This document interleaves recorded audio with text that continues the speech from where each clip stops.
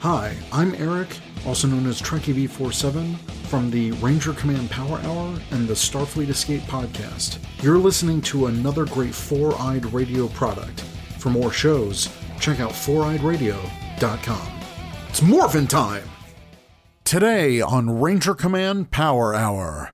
Have 100? What's that? So I was like, do I have issue 100 here? Yeah, I do. I haven't read this in a while.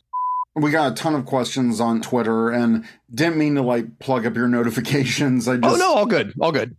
And now on Ranger Command Power Hour. Aye! It's the Ranger Command Power Hour.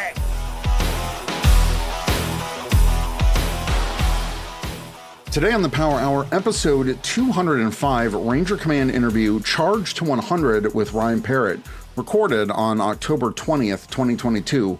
Welcome to the Ranger Command Power Hour on the Four-Eyed Radio Network. It's time to Ranger up with your host. I'm Eric, also known as Trekkie B47. Once again, we are welcoming back Ryan Parrott to the podcast. He doesn't need an introduction. You guys know who he is. He's been on the show plenty of times now.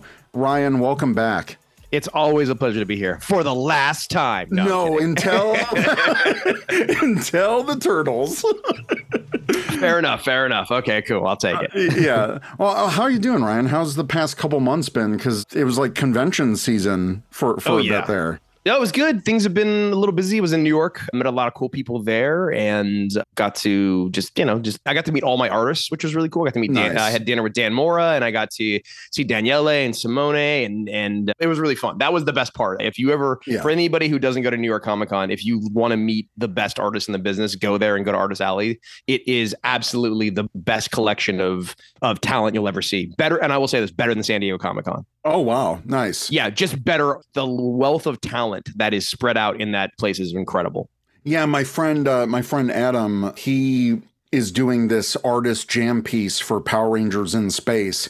And I think he got on one side, it's all the in space Power Rangers. Oh, I saw it. He brought it by and I checked it out. It's awesome, though. The crazy artist he's gotten for that thing is amazing. Yeah, I think he got 3 or 4 artists at New York Comic Con. So, yeah, I think Ryan Stegman ended up doing Psycho Red. That one looked amazing because he did this weird cross hatching thing that I hadn't seen before. And I was like, wow, that's really cool. That is a wonderful idea if you want to have a creative piece. Yeah. Just have one guy do the layout and then have all these different artists come in and just do one drawing. And it's incredible. They look so cool. Yeah, he's going to have such a unique piece when that is done. But I was like, holy crap, it looks amazing. So I'm glad you got to see that. Yeah, if he's not married, I do feel sorry for his wife because if there's a fire, he's going to leave her behind and go grab that, by the way. Exactly. You also had Power Morphicon in August. That's right. Yeah. Power Morphicon was awesome. That was a lot of fun. Met a lot of people. Saw some cosplay for some characters that were saw Turtle Ranger cosplay, which was really cool. Got to do some fun panels, talk about everything, which was really cool. And, it was a very nice show. A lot of people. Yeah. It was so different from the first time I'd done it because when I first done it, nobody really knew who I was. I think I'd done maybe a dozen issues of Go-Go, but I was with Kyle. And so it was there was a line around the door for Kyle. And then there was people would wait in line for Kyle and then look over and oh, do you do Turtles? Do you do Rangers too? And I was like, yeah, I do. And this time it was a little different. Yeah. So that was kind of not that there still wasn't a giant line from Kyle's that I totally, usurped people from, but it was still fun. And something happened that was an idea that was sparked from this podcast. So when we did a group of my friends, when we did one of the comic reviews, we mentioned at some point how cool a Yale blue Omega helmet would be. And the person that made that helmet told me that they were listening to the podcast and got that idea to make the actual Omega blue helmet. And they brought it to me at Power Morphicon, and it is sitting on I can see it from here. So cool. Yeah. I think there's a video of it on YouTube of me. I lost my mind because they brought it out and I couldn't believe that they had, it was so well crafted and amazing. Yeah. And then they gave it to me and I literally was like, no, you can't give this to me. You're insane. There's no way. What do you want for it? You want my firstborn? Yeah, it was very cool. And they did a wonderful job. I am blinking on their names right now because a lot of their names were on Twitter. So I don't have their account names for me. But yeah, it was very, very cool. And I was floored of how amazing it was. So yeah, one of the coolest things and the cool is I got to put it on my table for everybody to take a look at for like the next 3 days. It was great. Yeah. And then we also got to meet up at C2E2, which was earlier in August. And, there's that big Massiverse meetup. So I just wanted to ask generally before we dive into Power Rangers, like, how's everything going with Rogue Sun? Because, man, I read that Choose Your Own Adventure issue and it brought me back to my childhood of like reading those books and making the choices. And I was able to catch the hint. I saw that line of dialogue and I'm like, I know what Ryan's doing. Well, I'm glad some people didn't. So I'm very happy that you did. Massiverse is going very well. Rogue Sun, the first trade's out, which has been really, really nice. It is very helpful when people come up and they want to talk to you and you're interested in what you're doing. When you can hand them a first trade and go like, hey, here's the whole story. It's incredible how much more people are excited for it. A first issue is like, yeah, it's a lot of money for just a very small amount of story. And so, although I do appreciate everybody who does buy single issues very much so, because it's the key. Without that, the book wouldn't get to the trade. But the Massiverse has been a lot of fun. We had that great event in Lockport with all the the cut-ups and like all the fun stuff, and met a lot of people and had poster signings and stuff. And it was really cool. One of the fans came up and told me the story about how their father had left when they were a kid and gone around the world to like help like start farms in foreign countries, but had kind of abandoned them for most of their life. And now at the age of like 17 or 18 or whatever, had shown back up into their life and suddenly wanted to be a part of it. And this person didn't want anything to do with them. And so when they read Rogue Sun, they were very much like, yes, I feel this, I understand this. And that was pretty flattering and very cool to have somebody have like an emotional reaction to a book. So, but I'm really glad that you enjoyed the Choose Your Own Adventure. That was a lot of fun to write. I did that with my buddy Nick from college, who's been somebody who's been like helping me with my work forever. Nice. And I was finally able to be like, hey, can you officially come on and help me write instead as opposed to just rewriting my dialogue when no one knows? So that was nice. But he came in and we did it. And we brought in Z Carlos, who's an incredible artist. And it was just a lot of fun. Like I was a little nervous when we wrote it, because I was like, man, I had this moment, I think right before we went to press, where I literally talked to Michael, my editor, Michael Basuto, and I was like, hey, do we need to make this easier? Are people going to get this? Because if I don't want people to buy this book and then be angry at it and hate me for it because it's too complicated. And like, I was like, I just didn't know. And I remember Michael was like, it's fine. And I'm like, yeah, but do we have enough? And then we went back and forth on all these different ways and adding pages with different dialogue and giving an introduction on how to read it. And ultimately, Michael was like, the internet works really well. People will talk to each other. It'll be fine. Yeah. And if they don't get it, that's the point. And so the nice thing is I've had a few people reach out and be like, I didn't quite get it. And it was frustrating. But what was nice was when you do get it, I think you understand why you didn't get it. And then you're like, oh, so I think the revelation of it hopefully quells any of the frustration. Yeah. Cause when I caught on to that hint, you probably forgot about it. You forgot about it by the time you got to the actual point though, right? Yeah, I did. Yeah. And then I was like, wait a minute, I'm stuck in a loop. Yeah. I'm like, wait a minute. And then it just kind of like opened up and I'm like, man, that's tricky. Yeah. But I thought I was happy with it because I thought what was neat about that loop was when you discover what you have to do, I think you suddenly understand, you're like, oh, that's the point of the story. And I think that's the part that got me really excited about the Choose Your Own Adventure element of it all, was that it would use because it was really funny when people kept asking me, they're like, well, which ending is going to be canon? And I was like, you're going to have to read the book to understand that all the endings are canon. Yes. But that doesn't make any sense until you actually read the book. So that was the way, because I didn't want this to just be a book where people read it and go, oh, there's all these different endings and none of these make any sense. So that's why I was like, it needs to be sort of a loop that sends you through the entire story so that when you get to the ending, you understand, yes, it's a Choose Your Own Adventure. Yes, you make decisions. But when you get to the end of the story, everybody gets to the same place and you'll all understand what that was. And that was really fun. And that's been very, very satisfying. And I think we're going to try. I don't know if when Ornate comes back, if we'll do it again, but we might. I actually liked it, and it might be a neat way to approach a villain where it's like, this is what happens when he comes in, but maybe we can find a different way to make the Choose Your Own Adventure work a different way. You know what I mean? Yeah, and Ornate was just such a great design, first of all. And when he showed up, like, I got it. Like, I got what his deal was. And just a really cool introduction for a villain. Yeah, Abel got that. So I was like, "Hey, man, Abel, I need a character." I was like, "He's gonna be sort of a time manipulating villain. I think he has like a sensor, that thing that you have in the priest have in Catholic." And I was like, "That's all I told him." And he drew it one time, and I was like, "I have no notes. That's it. That was it. He did it one time." And I was like, "Yep, that's the villain. Thank you. That was really easy."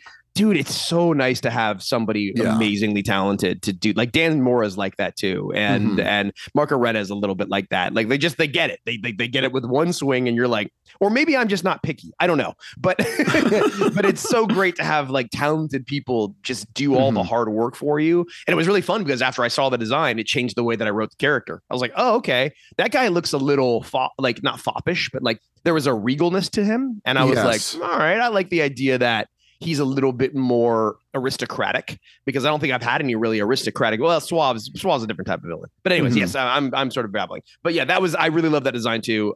If you haven't seen Hellbent, who's the new villain for the next arc, like that's a really awesome design that Abel did as well. So that's nice. The nicest thing about, I've gotten a lot of cool compliments from people about Rogue Sun, about the Rogues Gallery, no pun intended. And that's been really cool, because that's the thing I think is the most important part of a villain is hero. Your hero's only as good as your villains. And it makes it feel a little bit like Batman in a way, like, because Batman had such a great rogues gallery, and to build out these villains that can like kind of pop in and pop out and team up and combine in different ways is really cool for an original universe like this. So yeah, I'm modeling it after Spider-Man and Batman, like those guys. Like, I mean, that's what's so fun, right, about those characters is like every single one of those villains you bring in, it makes it like, I loved how with Batman villains, all the villains have a different aspect that you do. Like a Riddler story is not the same as a Bane story. Exactly. And how they all challenge Batman in different ways. And I wanted to make these villains do the same thing. I want one to challenge them physically, one to challenge them emotionally, one to challenge them morally, one to challenge them philosophically. And so like that was the thing that I thought was really fun. Very nice. Well, I know we got time about Power Rangers, but I just want everyone to know that what you're doing with Rogue Sun and like moving on after Power Rangers, I hope people have enjoyed your work and follow you into the Massiverse, because it's such a fresh take on the superhero genre, and what you and Kyle and Matt and Michael and everyone involved are doing is really cool. So thank you, man. I appreciate it. I hope so too. Everybody's been very, very, very supportive, and hopefully I can keep the books coming out on time. That's the only problem. Well, I'm sure it was easier. And I mean, because we're just talking about the Charge to 100, and starting with Power Rangers issue 17, Matt Groom took over Mighty Morphin 17 through 22, and you just did Power Rangers. So kind of what I wanted to ask, when you brought it back down to one book, did that free up a lot more time for you, or not really, because you were also doing Rogue Sun in the process? It didn't really at all. Like all I think is like, oh man, thank God I didn't have to do 2 books at that time, because there was no way that I could have done it, because I was also with Power Rangers. I was doing Power Rangers, I was doing Rogue Sun. I also have some other film and TV stuff that is taken off, which has been really, really fun.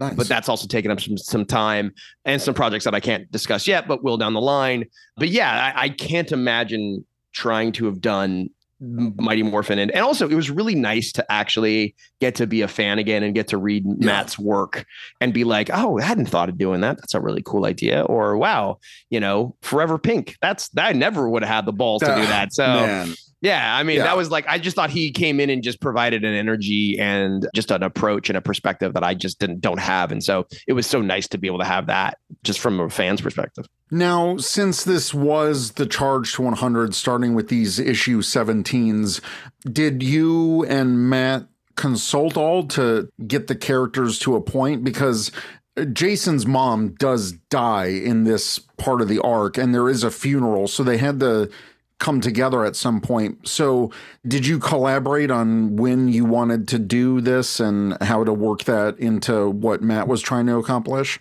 Yeah, a little bit. I kind of basically gave him my outline for when he came onto the project. Since I'd already been writing, I had to do the outline for the for pretty much the entire run all the way to 100. And so I basically was like, and I knew I wasn't doing Mighty Morphin. So I was like, okay, at this point, this is all the story that I have for for Power Rangers. And then so I told him, I was like, this is the issue where where Jason's mother dies. So I need them to be back on Earth, everybody to be back on Earth. Right.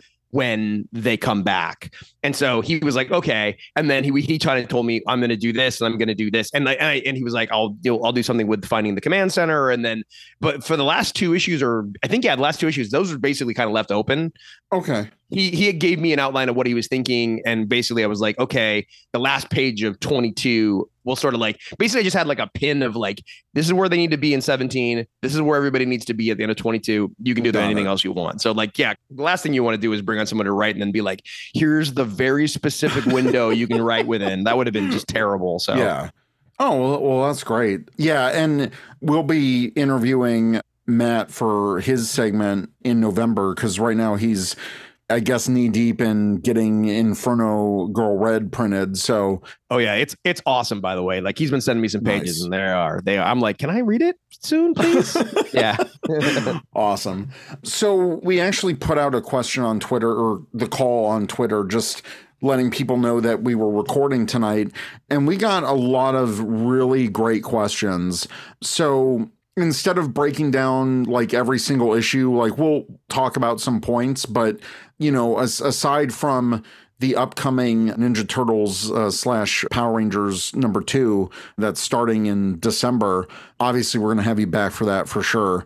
Awesome. But this is kind of like your swan song with 100. So there was a lot of questions, not only about issue 100 and what happened in Charge to 100, but also kind of like general questions for your run. So I do want to have you answer some of those questions, because I think our listeners have some great questions and they also have some praise for you. So I want to make sure we get to that. Awesome. So first off, House of Stream at StreamStreamST6 said 2 questions. Does Kaya have the ability to change her perspective on the Power Rangers? Is she doomed to always see them as a threat to the galaxy and not genuine protectors? Oh, 100%. Yeah, I mean, she can definitely be reformed, or not even be reformed, but change her perspective. I've always said this before. If Jaime Lannister can become a good person on Game of Thrones after pushing a child out of a window in the beginning of the first episode, anybody can change.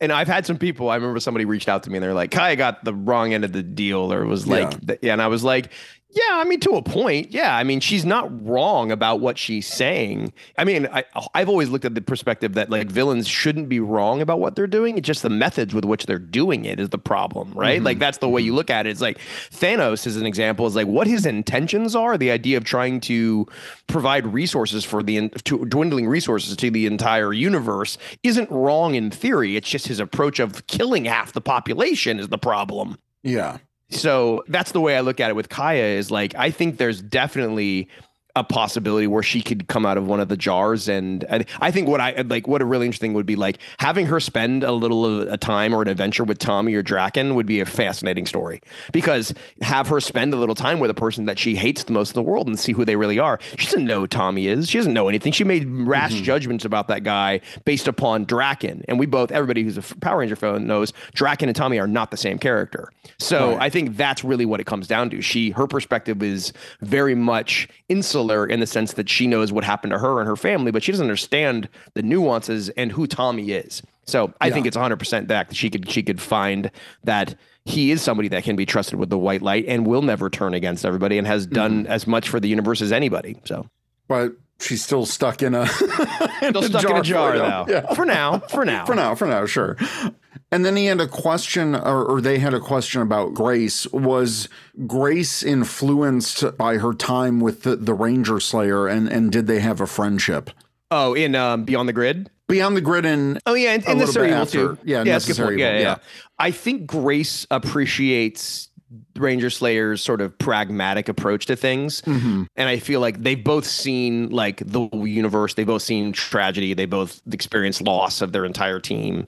And I feel like because of that, they're probably spun from a similar cloth. Right. So like, I feel like she probably trusts Ranger Slayer to make the tough choices that people need to make and whatnot. So yeah, they're definitely trustworthy of each other. I always sort of saw Grace as, this is a weird way to say it, but like kind of like Rita without ego. Okay. I mean, there was a reason I paired her with Matt the Green Ranger. Like I did that on purpose. Like this idea of, and she kind of talks about it a little bit in Necessary Evil, which is that idea that like humanity should have a say in how they protect themselves. And like I always looked at her adventures in the 1969 Rangers as like she gets sent up by Zordon, who's like, go up there and fight. They're not prepared for it. They get annihilated. Then she comes back and she's like, okay, now train me. Let me do this full time. And he's like, no, thank you. And she's like, wow, so you just threw us up there as for the lambs of the slaughter. And now we're just supposed to trust that that'll never happen again. And so I always felt like her desire to build up Promethea was because the power of the Power Rangers had been taken from her. She's never trusted Zordon because there's no reason for her to. He never showed her any faith or trust. So why should she do the same thing? So I always liked the idea that her getting the Dragon Coin, her making the Green Ranger was her approach to, I don't necessarily trust the judgment of Zordon to protect us because he's never shown me that. So that was the way I looked at as her as a character. She's not evil in the sense that like she's like Rita obviously has larger ambitions. Oh, sure. But I liked that idea that like she is somebody who will go up against Zordon in a similar way. Just more of like, I'm going to protect my planet. And if you tell me one thing, I'm not necessarily going to just go along with it. Now, I'm sure you've seen the preview for Melissa's 101. How about that dragon coin reflected in Rita's eyes? That was just so good. Stellar. Yeah, it's pretty stellar. Yeah. So good. Joshua Aaron Moore at Kentucky Jam asks, what were you most surprised to learn about Power Rangers during your time working on the brand? He said, thanks a bunch for your contributions, Ryan. Oh, well, thank you very much. I mean, about the franchise or about there's definitely stuff I was surprised about that I can't talk about. Oh, sure. Well, of what you can talk about, I mean, this is probably not the answer he's looking for, but I would say, I think the thing that surprised me most when I came on was I didn't really have knowledge of Power Rangers outside of Mighty Morphin Power Rangers as the show. I didn't know when I came on to write Go-Go. I mean, I knew in passing, but I didn't know it had been around for 30 years continuously. I didn't realize that there were all these sort of sects of different people who love who love Dino Fury, or who love Time Force, or who love Zeo, or who love RPM. And like, so I came and watched those after the fact. Yeah. So I came in, so I was experiencing a lot of everything outside of Mighty Morphin I experienced as an adult, everything at Mighty Morphin I experienced as a child. And those are obviously, you watch those shows as an adult, you have a very different reaction to it. At least I did. So I think what I learned was just sort of, it was just a big shift of like, it was sort of like watching Doctor Who for the first time, which is like, wow, there's all these seasons and all these different stories. And there's a very different terms of quality and storytelling, like, so like that was the thing that was interesting for me, was sort of like taking all of it and seeing the different, the Nickelodeon times and the Disney times and all that stuff. So it was like washing myself in that was kind of a bit of a culture shock. Nice. We have Devin Thibodeau at Thibodeau_Devin, who said, what other Ranger teams would you write if you were ever given the opportunity, or what you would like to write?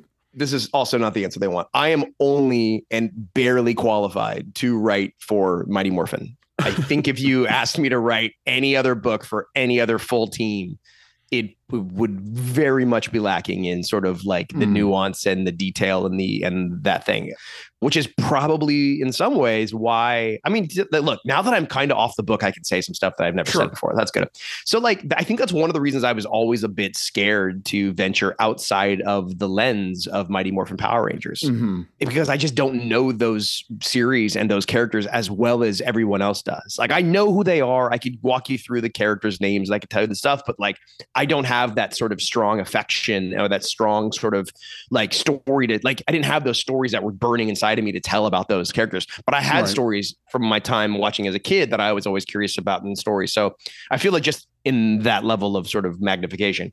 If I was going to do one though, I mean, I think you could probably do something really fun with Time Force. I think you could make, I think Time Force would be a really great story to do a lot of fun crossovers, a lot of like a Quantum Leap kind of thing with all the different Rangers could be kind of neat. Like there's a lot of potential in that. And also I think that Time Force as a core, I always thought that story held together really well. And so like, I feel like you could use that in a lot of fun. The engine and the generator of that story felt fresh and felt like there's a lot of things. So I'd probably do Time Force.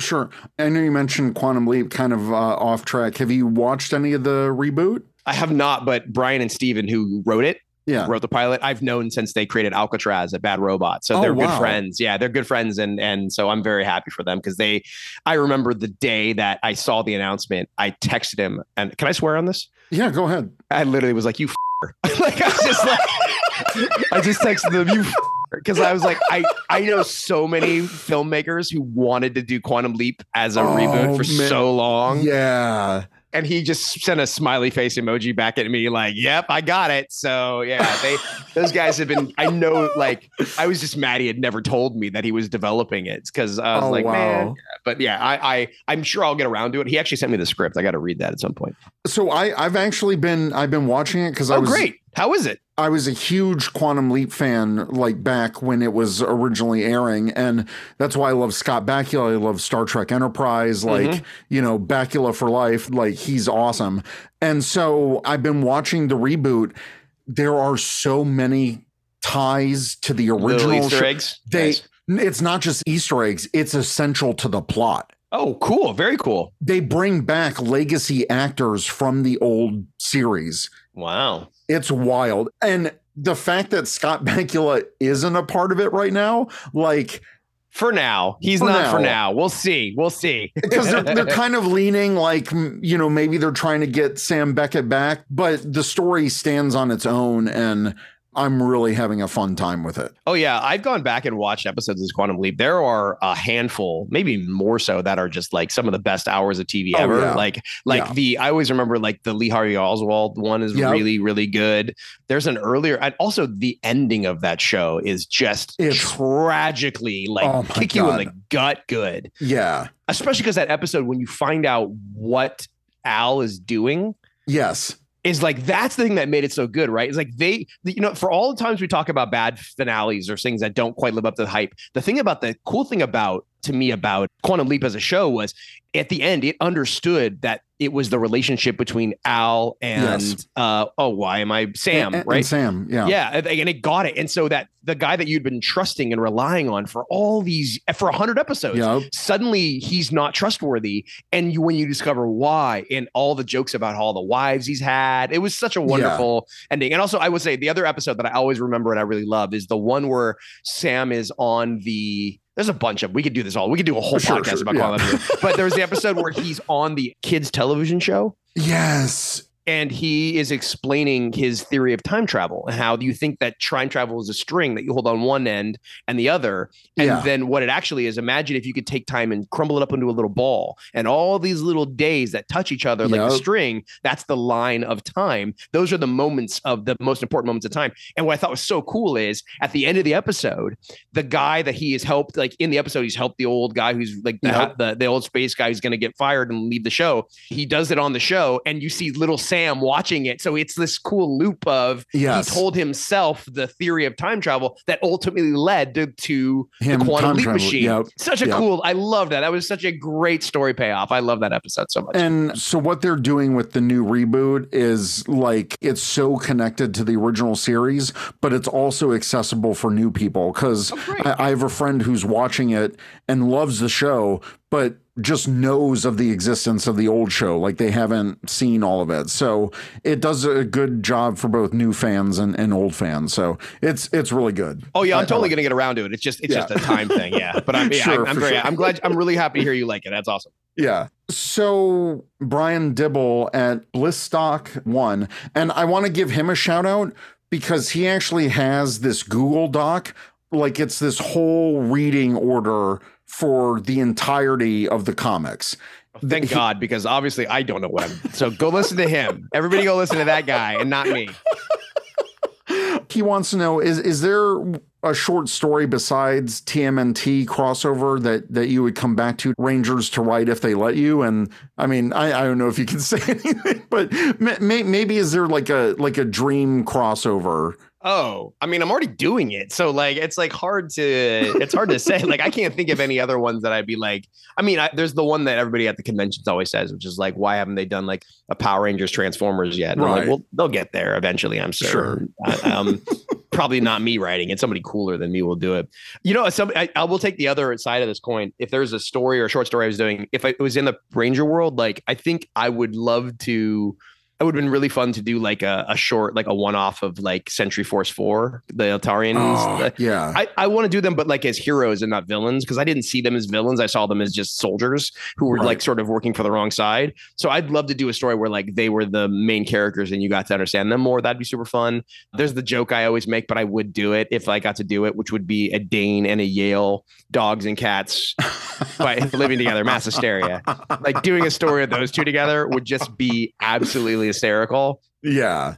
And I will say, if they came to me tomorrow and they're like, hey, man, we really need you back, which they won't. But if they did and they were like, would you be interested in doing something? I was like, maybe doing something with the Eltarian Wars and actually making that like going, not just doing it through the flashbacks, but actually showing what was actually going on, like the reality of that. That'd be kind of fun. I think that'd be kind of a neat, because I really liked writing Zardos and Zordon and Zophram and stuff like that. Those were fun characters to write. So those would be the three things I would come back for. Nice. Add Turtle Rangers to Shredder's Revenge at Kara Melkis said, is there any Ranger color you would have liked to use as a prominent character that you weren't able to during your time on Power Rangers? Spoiler, for about a month, there was a Silver Omega Ranger and a Gold Omega Ranger. Okay, because someone else asked about that. Yeah. What was kind of the deal with how that happened? Because I knew you worked with Paul Alor to flesh out his Power Rangers Unlimited with the Death Ranger. So can you talk a little bit about that process? Yeah, I mean, so when I broke the whole story, I basically had quite of like a paragraph of like, okay, this is who the Death Ranger is. They're a member. They were one of the original members of the original Mega Rangers that we referenced in Necessary Evil, and that they had gone bad and basically sort of they turned against the rest of the team. And ultimately they were sort of, their original body had died, but they had sort of merged with the Morpher. And so there was like a possessed Morpher, and that whoever, any of the Rangers that held on to that Morpher could sort of like be tapped into like a sort of like a genie in a bottle kind of thing. Sure. That was basically all I had. But there was a point where we were discussing it and they're like, so what actually happened? And I was like, well, because Daphne came to me early and she said, hey, so you're going to do this. I'm going to have somebody else write the origin of the Death Ranger, which I will be honest, when I first heard, I was like, why don't I get to do it? Like, I came up with the character. Can't I do the story? And she goes, yeah, if you can find a way to write both books and do a one shot in the same month, you're more than welcome to. And I was like, okay, I won't do it. And then she came to me and she's like, how about Paul? And Paul came and pitched the idea. And I was like, oh, that's awesome. And so he pitched me the idea. And in the original version, I kind of told them there was a certain things that I needed there to be. Like, I was like, I need him to be able to have the power to resurrect the dead. I would love it if there was some element of his philosophy on what his ultimate goal was, which was this idea. Their ultimate goal. Yeah, their ultimate goal. I'm sorry, I'm terrible with pronouns, and I really apologize for people. Not offense. It's not. Yeah, that they were thinking about like their ultimate goal, which was that anybody who had been wronged, that they could resurrect them and sort of give them their day in court, and that was the ultimate goal of the idea of taking what Andros wanted, which was revenge and justice, and going too far with it. And that was what I basically told them, that Paul, I was like, that's all I need, because otherwise I won't make any sense as to what they want. Right. And so Paul took that and ran with it. But in one of the original things I said was, oh, maybe we had talked about, like, he sent me an outline and I was like, maybe the Gold Ranger killed the Silver Ranger. But then what we realized was, it was like, oh, wait, then where is the Silver Ranger? Why isn't there a Silver Ranger, a new Silver Ranger? Yeah. Yeah. And so I was like, okay, then it can't be. And then he's like, I'm going to have some. And then he changed the story. And then it became the story about them losing, I think it was the Blue Ranger, and that relationship. And then that's what he riffed and then took the whole thing. And he's like, and then I don't want to imply that I wrote any of that story. 99% of that is all Paul, and Paul did a wonderful job, and I'm very happy with it. Oh, that story, like, so emotional. Like, he did such a great job with that. So yeah, I was just kind of curious, like, how much, was the concept versus Paul. So, I'm really glad that you gave the outline and he just took off and ran with it. Yeah. All I needed was certain elements that I needed for the finale to work. And then, like, the whole concept of their perspective on death and how they didn't have that all came from Paul, which I freaking love, because I was like, I love that there was this whole sort of philosophical Like, Yeah. they're not really a villain as much as they just don't see life and death the same way. And now they're in their universe and everybody else is reacting to it in a way that they don't understand. Yeah. And that's where their frustration comes from. I thought that was really cool. I was like, oh, that's really neat. There was a lot of nuanced stuff that I thought he added that I thought was really great. And that was something where, and I mean, you're a Star Trek guy like me, like it's almost like because their collective consciousness came from death, it was almost like a mental Borg situation in a way. But yeah, they weren't cybernetic. It was just like their heaven is basically all in their collective minds, which is crazy. That's such a cool concept. Well, I mean, in reality, and I mean, not reality, because I'm adding my own religious spin on this, but Sure. there's a valid, you can make an argument that might be what heaven is, right? This idea of Sure. once you leave your physical form, all energy coalesces together and now we're all sharing the same, we're all one and we're all together. Like, but the idea that could be used and manipulated and be considered a bad thing is kind of a neat twist. I thought that was really cool. Yeah. Awesome. One of the other Unlimiteds that came during this run was Marguerite Bennett's Countdown to Ruin, which dealt with Andros and Zane. Now, was that also something that either Daphne came up with or with you pitched to maybe give Andros and Zane more backstory? Yeah, I mean, that was one of those ones where like she told me early on that she was going to use that. And excuse me, burping again. I got to stop drinking Coke Zero while we do these conversations. That was one of those ones also where when we discovered how important Andros and Zane's relationship would be in the story, she was like, I think we need a one shot here to fit that, to touch on that and also get into a little bit of like what had happened and fill in the backstory that everybody had kind of talked about, but had never really been seen. And I was like, that makes a lot of sense. But when it came down to like the details of that, I actually didn't really need that much clarification. All I needed, I think, was I was like, I need Andros to hear this story after their world had been destroyed, basically, or I was like, I just need him to hear the story so that he knows about it, so that when he sees the Omega Rangers call in 17, where like that he goes, oh my gosh, that thing I heard about a long time ago, it's actually real. And in a place of very dark, grieving sort of anger, he's like immediately sets forward on how to utilize the thing that he'd heard a long time ago. That was all I needed. I just, when it came to the emotional stuff and all the stuff with Zane and their relationship, that was all stuff that I was like, that's all you, I don't need to like be involved in all that. Nice. Yeah. I was like, cause I don't, that's the one thing when you like run a project or you run the larger story and everybody's coming in, I try to keep my hands out of it as much as possible because I know that if I was writing it, I don't want to try to write towards someone else's story. I want to tell the story that I feel I'm passionate about. And so I try to hopefully give people the same amount of freedom. And now I'm curious to that because obviously it's all like you guys are all working together under Daphne and crafting this universe of the comics. Are you able to take things that Marguerite and Paul did and that helps influence your story? Yeah, I mean, I'm always sort of riffing off of them as best whenever I can.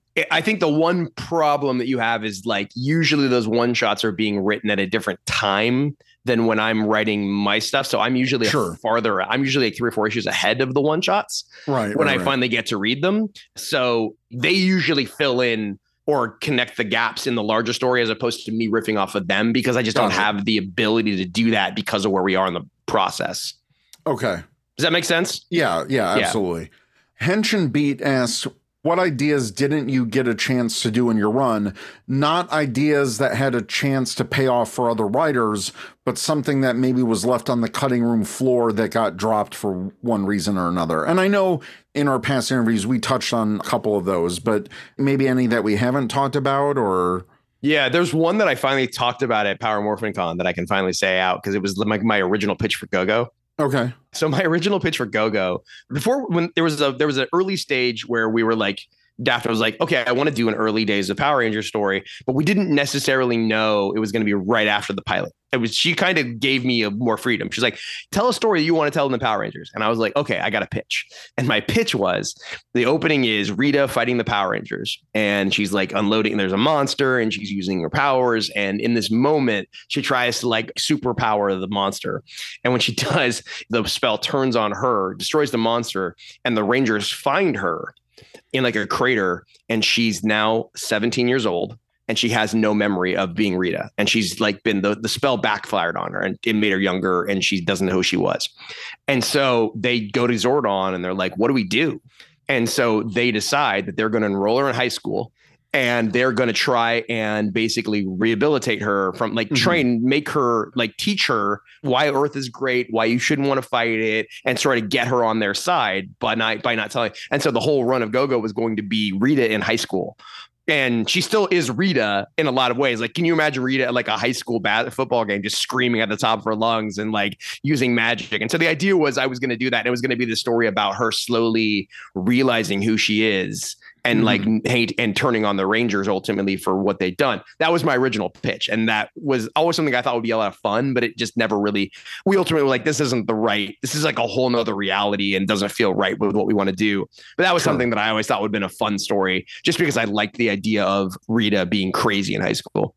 Yeah, that's pretty neat. Yeah, but I think we ultimately made the right decision. That was one of those stories where you're like, oh, that could have been fun. It'd be a very different book, and I don't know if people would have loved it, but it was something that was like that was my first, drop in the bucket, and they're like, nah, not quite. So JD at A Myth Known as JD asked, in the past, I know Ryan and parentheses and Kyle mentioned having a struggle writing for Zach, and I noticed in the post-Stone Canyon era, Adam has felt a little bit in the same boat. What makes for writing MMPR Black difficult? Jokes aside, what challenges arise for writing for those characters? Interesting. I will start with a first part and then a second part. The first part sort of is like, I've always said this in the past, is that, writing for Jason and Kimberly and Billy is a lot easier because it's almost all plot oriented, right? Jason, usually any moral decision he has to make or tough decision, he's the leader. So like, it's easy. Like the Power Rangers go the way that Jason or Tommy goes, depending on what part of Power Rangers are writing. When it comes to Kimberly, you always have a lot of emotional stuff to play with because you can play with her relationship with Tommy, you can play a relationship with Matt, the other Ray, whatever, you can do that. So the romance angle is always helpful. And then obviously with Billy, he's always, they've got a problem. He's got to come up with some sort of technical device. He's got to come over, so you've got the plot element. Those plot elements are very easy, or at least they always sort of give story elements to those three characters. So it's a little harder when you're dealing with Trini and Zach. And so with Trini, it's what the things that I've always been trying to play with is sort of her empathy towards the other team. Like she's emotionally in touch with the rest of them. Zach, I obviously have used in some ways. For a while, I did use him as, and some people do not like this, but I totally understand, which is I use him as sort of the humor in the book because, when you're dealing with a lot of heavy plot, you're dealing with a lot of heavy story. It's like, it's nice to have somebody come in and undercut all that because, and move the story along. However, I will say this in my defense, I tried very hard in Power Rangers to not make Zach just the punchline or the joke guy. I thought if you read all of the, from the beginning of Power Rangers all the way to the end, this is a guy who goes to a planet, an alien planet where he finds a race that is conquering and enslaving other races.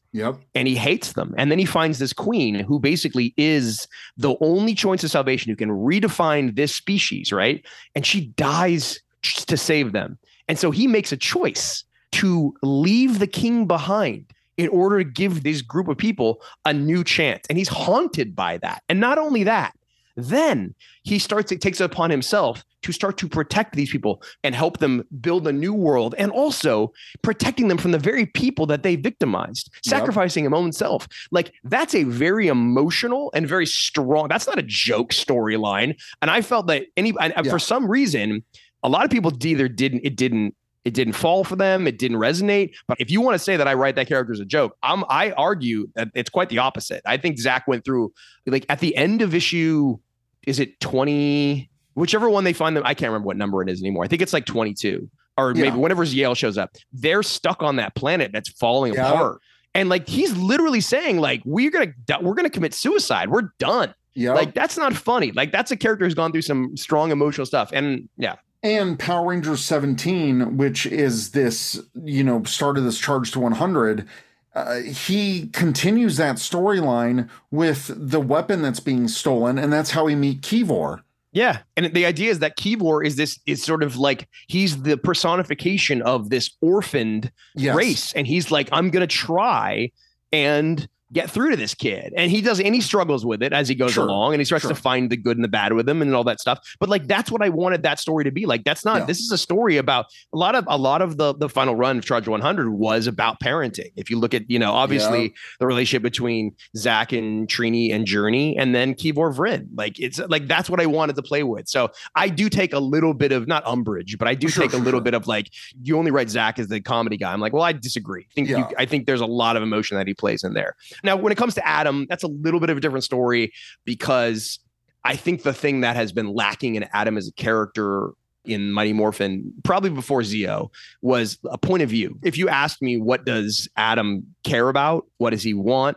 He's sort of there. He's just kind of there. And I feel like I might have missed the boat a little bit on not giving him more of a specific want or a specific point of view. If you actually go back and read, I think it's like Mighty Morphin number 53, there's a scene between Adam and Violet, which is the character that I brought up in the other thing, where she talks about there's no oversight over the Power Rangers. That was me starting to try and give him a point of view as to, in the similar way to Grace, where I was actually thinking about having him think about leaving the Rangers and go over to Grace and help with Grace. Just unfortunately, because of the way that the book split and the way the story unfolded, it kind of fell by the wayside. But that was my attempt at trying to give Adam a little bit more of a POV. But I really did like, and we talked about that before, but I really did like that moment when, I forgot if it was Necessary Evil, I think it was Necessary Evil, where Zach got to talk with Adam, and Adam kind of had that, well, you're the funny guy, like who am I, in this Power Rangers thing. If you think about it, that's literally a scene about me going, I don't know what my place is on this team. Right. Yeah. And Zach saying, just find it. It's okay. You don't have to know your place. You'll find it. It will present itself to you. And that was sort of the idea. So like, in a weird way, I was meta basically saying, Adam going, why am I here? And what's my perspective? Like, what am I doing here? And Zach being like, don't worry. You don't have to be me. You can be your own person. And then what I was going to try and hopefully do was make him his own person. But, it is one of those things, it's an ensemble book. I know some people have been disappointed with the way that I treat the Stone Canyon Trio.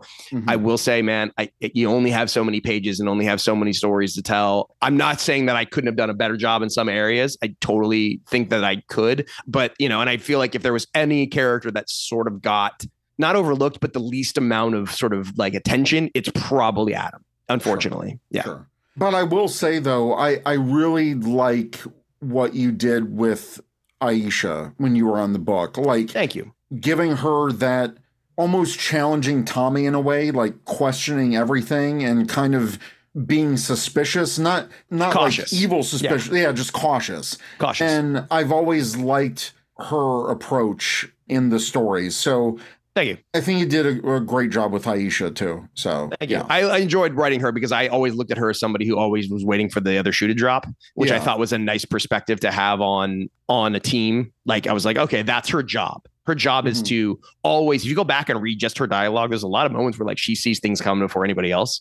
Like, I always thought it was really funny in Necessary Evil when like the Omega Rangers show up. She's the one who goes, "Where's your Blue Ranger?" Yeah. Like, she's the first one to say it. Like, she's looking, she's cautious, she's observant. And that's the thing that I always liked about her. She's the one who's always questioning the plan, going, hey, I know our friends are important. Do we have a plan for this? Like, she's just she sees danger coming. That's her superpower. Exactly. Also talking about, you're talking about a little bit about Zach and Trini, but Trini more specifically with Zach, because they're basically parents to Journey. While Jason is struggling, with the things that he deals in Charge to 100, I really like this pairing of Zach and Trini.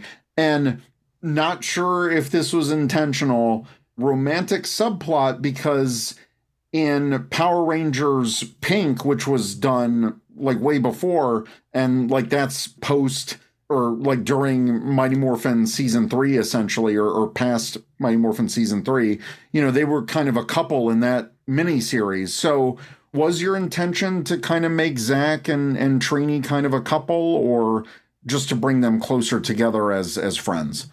Both. I will say this. So I know some people have questioned whether or not Pink is canon. Sure. Our approach to it was always, it can be canon unless there's something so great in the story that we want to like you'd like say it's not. Like if there was like, if we were writing the storyline and there was just something where it was like, okay, we can't have Pink line up anymore because this is too important to the story. Yeah. Otherwise, someone probably will call me on this, but I don't think there's anything in the story that we wrote that contradicts what happened in Pink. Like, if you think about, like, I think when Kimberly texts Jason, like he's away. And so like he's off he doesn't have a connection to the, there's all that stuff. So like, and the idea that those two are together, when I broke the Charge to 100, my final run, I knew very specifically, and I've said this before, that I wanted it to be about birth and I wanted it to be about death. Yeah. And so obviously Jason's story and the death of his mother and everything that happens is very specifically about that. And then I was like, I wanted the other side of that. I wanted Trini and Zach to have what it felt like, what it would be like to actually be parents.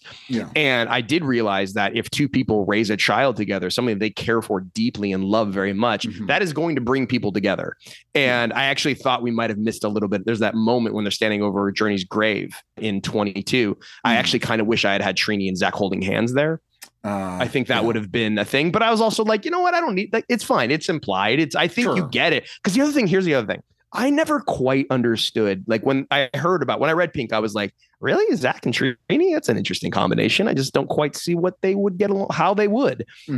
I just didn't, it was for me, it's not instinctual. I understand why Trini would kind of fall for Jason. I think there's something about Jason's sort of like the all-American sort of like the leader. There's a thing there. I could see how she would look at him and go, oh, he's really, but I just felt like she's very empathic and Zach is sort of juvenile. And so like, I just didn't say that. But then I thought, wow, if you did have this thing where she saw Zach become sort of this man who was raising this child. And I also want to say, I think I do occasionally mess up with Journey's pronouns. I also apologize if I've done that. Or if I do that at all, I'm sorry. So I'm just sometimes when I talk fast, I lose track. But anyways, with Journey, like the idea that he would raise them and Trini saw how Zach evolved and how Zach matured. And like, that might be the thing that brought them together. So like a new appreciation for someone that she's like known. He's growing and changing and she's growing and changing and they're growing and changing together. And I felt like that was at least the nice first step. And so, yes, I did write it with the intention of, if you got to the end of the story, you might go, I can see how those two could be together. Okay, awesome. Camelo Linenbach Bravo at La Jen Bajen said, how have you managed to give such personality to all of these characters that only had glimpses of it in the show? Well, thank you. I appreciate that you felt I did that. I have I could do a little rant on this if it's okay. If I've been talking too much, I apologize. Yeah, okay. No. So this is something that somebody asked me about on a panel and I didn't articulate it very well. So I've wanted to I'd love the opportunity to sort of like flip it. So when you write an ensemble, I think the key is to try and find different voices for all of the different players or different characters, right? It's sort of like a table. You don't want everybody to have the same. If you have a table, you want it to be evenly spread out. You want all the legs to be the same length, all that stuff like that, right? So like when you do this, you don't want like all the characters to be one type of person. You don't want like it's the bad character team if everybody's the jerk or everybody's the smart one, or you know what I mean? Like it's like even when you put like, for instance, if you do Suicide Squad, even though those people are all villains, they all sort of function in different ways in the team. It's like if you do a group project, right? You can all be alphas, but eventually someone's going to be in charge and someone's going to be the supporter and someone's going to be the whatever those codes are. Anyway, so a thing that I do early on when I'm writing an ensemble is I take a character and I try and distill that character down to like a single descriptive word. And I don't do it in the sense of like happy or mean or sad. I try to find a word that has some layers to it. So like I'll use the original Mighty Morphin Power Ranger team. So Jason, if I would one word describe him, I would call him disciplined. If I was doing Trini, I'd do empathetic. If I was doing Zach, it would be juvenile. If it was Billy, I would probably do analytical. Kimberly, rebellious. Tommy, tortured. And so what I like about those words is there are positive and negative elements to those descriptions. Like if for Jason, if Jason is disciplined, he can be very precise. But he can also be thick-headed. Exactly. And rigid. Exactly. Yeah. With Trini, it would be like she can be very sort of insightful, but she could also probably be overly sensitive. Which is what happened when the whole Omega Rangers, when the Imperials were first starting. And she's like, well, this is planetary genocide. We got to do something. And Tommy was no, we got to. Exactly. So I do that for all of those characters. And what's really fun about that is once you've kind of figured that all out, I do a thing, if you want to try their voice, is like ask them all the same question. Like, how are you today? And so Jason, a discipline response would be 5x5, doing great, you know.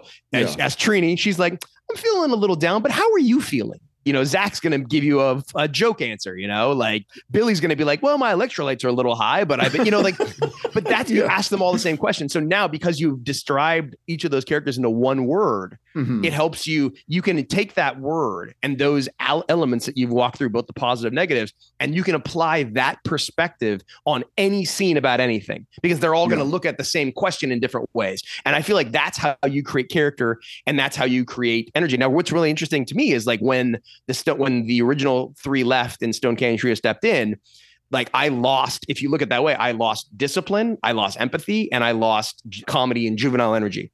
So what I had to do was, in order for the team to feel like there were things, I kind of looked at those elements and I went, okay, let's look at Aisha. Aisha, she might not be disciplined, or she is, but I'm saying like she could be cautious. She could have that same sort of energy.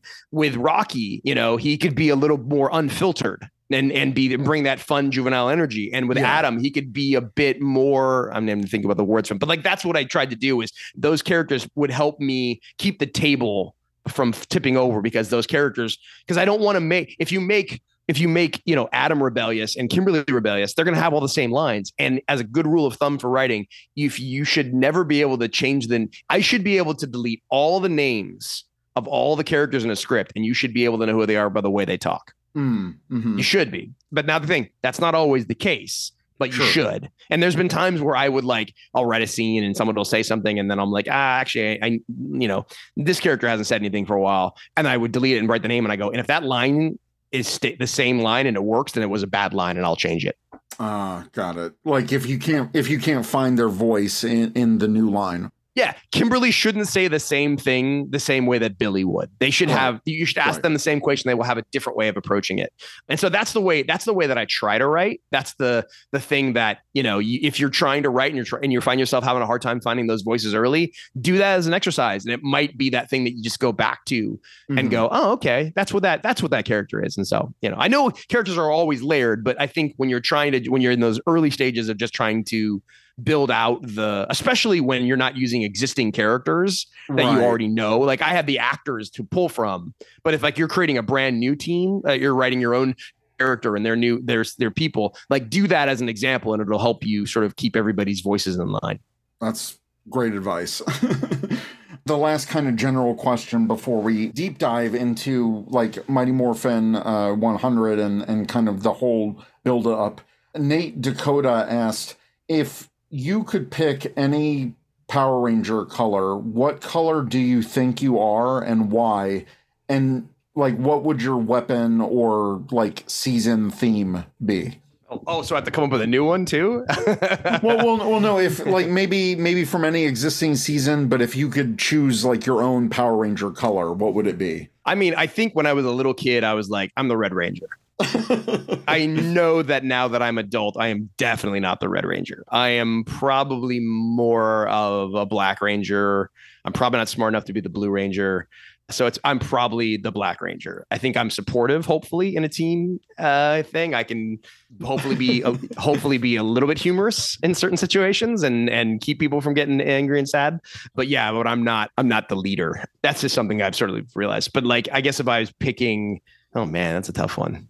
I don't know. That's a good question. I don't really have an answer. Maybe simmer that in the background if it pops up. Yeah. So we talked a little bit about Power Rangers 17. I wanted to touch on something in Power Rangers 18, which I think was a great issue because they're kind of all just discovering, because the Omega Rangers split, you know, Yale and Jason, and then obviously to get them on their journey, quote unquote, you know, Trini and Zach to discover Journey. And I guess my question for that was, what was that particular pairing? Because you built it up a little in Power Rangers 17 to connect Yale and Jason. Yeah, I think it was just trying to figure out, like, I kind of knew where they all were going. I will admit to one thing, and I know I like to try to pretend like everything's all matted out and I know exactly what I'm doing, but there was like a significant shift in the outline between 17 and 18. Yeah, there was a whole, I'll tell people, it's like, it's fine. There was a version of the story where the Death Ranger did not take over Zane. And I had already started writing 17 when we were still working on the outline for the rest of that. So what was originally going to happen was that the followers of Vox were going to break into the vault, and they were going to get Garrison out. And when they got Garrison, they took the Death Ranger with them, and the Death Ranger took over Garrison. And it was going to be about them, sort of this idea of like becoming like this, like he would be the vessel. And rightly so. I think Daphne, my editor, at some point was like, after we'd sort of, so if you see how in that first issue, you get to end of issue 17, the followers of Vox are like, that's the big bad. I kind of represent them as like, they're the big problem. And then you don't see them for 3 more issues. And you're like, what happened? And I figured out a way, and they actually ultimately served as a really helpful, like, I don't think if you read it, you're like, oh, I don't know why these characters in the story. Like, I actually ultimately figured out a way to use them, and I think in a helpful way. But that's why Daphne was sort of like, I think if we're going to do this idea that the Death Ranger is taking people over, it can't just be Garrison. No one cares about Garrison. He's like, people don't remember his name. You do. No one else does. And I was like, great. So she was like, it was her when she started talking about, let's reframe the story through Jason's perspective, his relationship with Andros, and what Andros wants. And I think that was valid because she was working on, the one shot with Marguerite. And so she had the insight that I wasn't thinking about. So that was why that shifted. And that's why I think you see in 18, you start to see it's very much like, okay, Jason and Yale are going to be this storyline going to this place to deal with Andros. And that was where I started to break the story into 2 very specific lanes. But it was because there was a little bit of a shift in the outline and me sort of finding the new center of the story, which was the relationship between Jason and Andros, and this idea of a Red Ranger who has lost everything, and then another Ranger who sort of starts to lose something, and that idea that Jason wants more than anything in the world to hopefully help Andros, who he's seeing is going through sort of this pain and whatnot. Yeah. And then ultimately the idea of those 2 to me are very sort of like, the real story is not the relationship between Yale and Jason, it's the relationship between Jason and Andros. Well, I was just wondering, like, just like Yale tagging along, but I did appreciate that moment in Power Rangers 17 where, Yale and Jason kind of go off together, and, Jason understands him and basically has that moment to stop and smell the roses and appreciate the beauty of what's around him. So I really liked that moment. Okay, cool. Yeah. That was me just setting up. I knew that he was going to leave the series. So I was like, it'd be nice to have him like go like, this is where I want to be forever. And it's like, okay. And I kind of looked at him as like, this is sort of silly, but I was like, I looked at him and Yale as kind of like Shaggy and Scooby. I was just like, that'll be fun. That'll be a nice, like, it's like, He-Man and Battle Cat, like they're off going on their own little adventures. And the idea that like Jason and Yale are sort of this like cool little tag team, stuff like that. I thought that was fun. And also like I use Yale to save the day later on, which is fun. So yeah. Moving on to Power Rangers 19.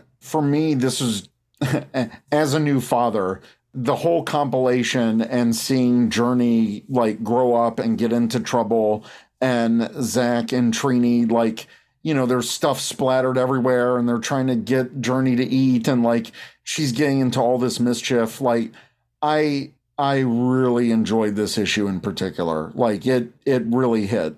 Thank you. I appreciate it. It was I think issue page 9 where there's just that 3 by 3. And it's like Journey.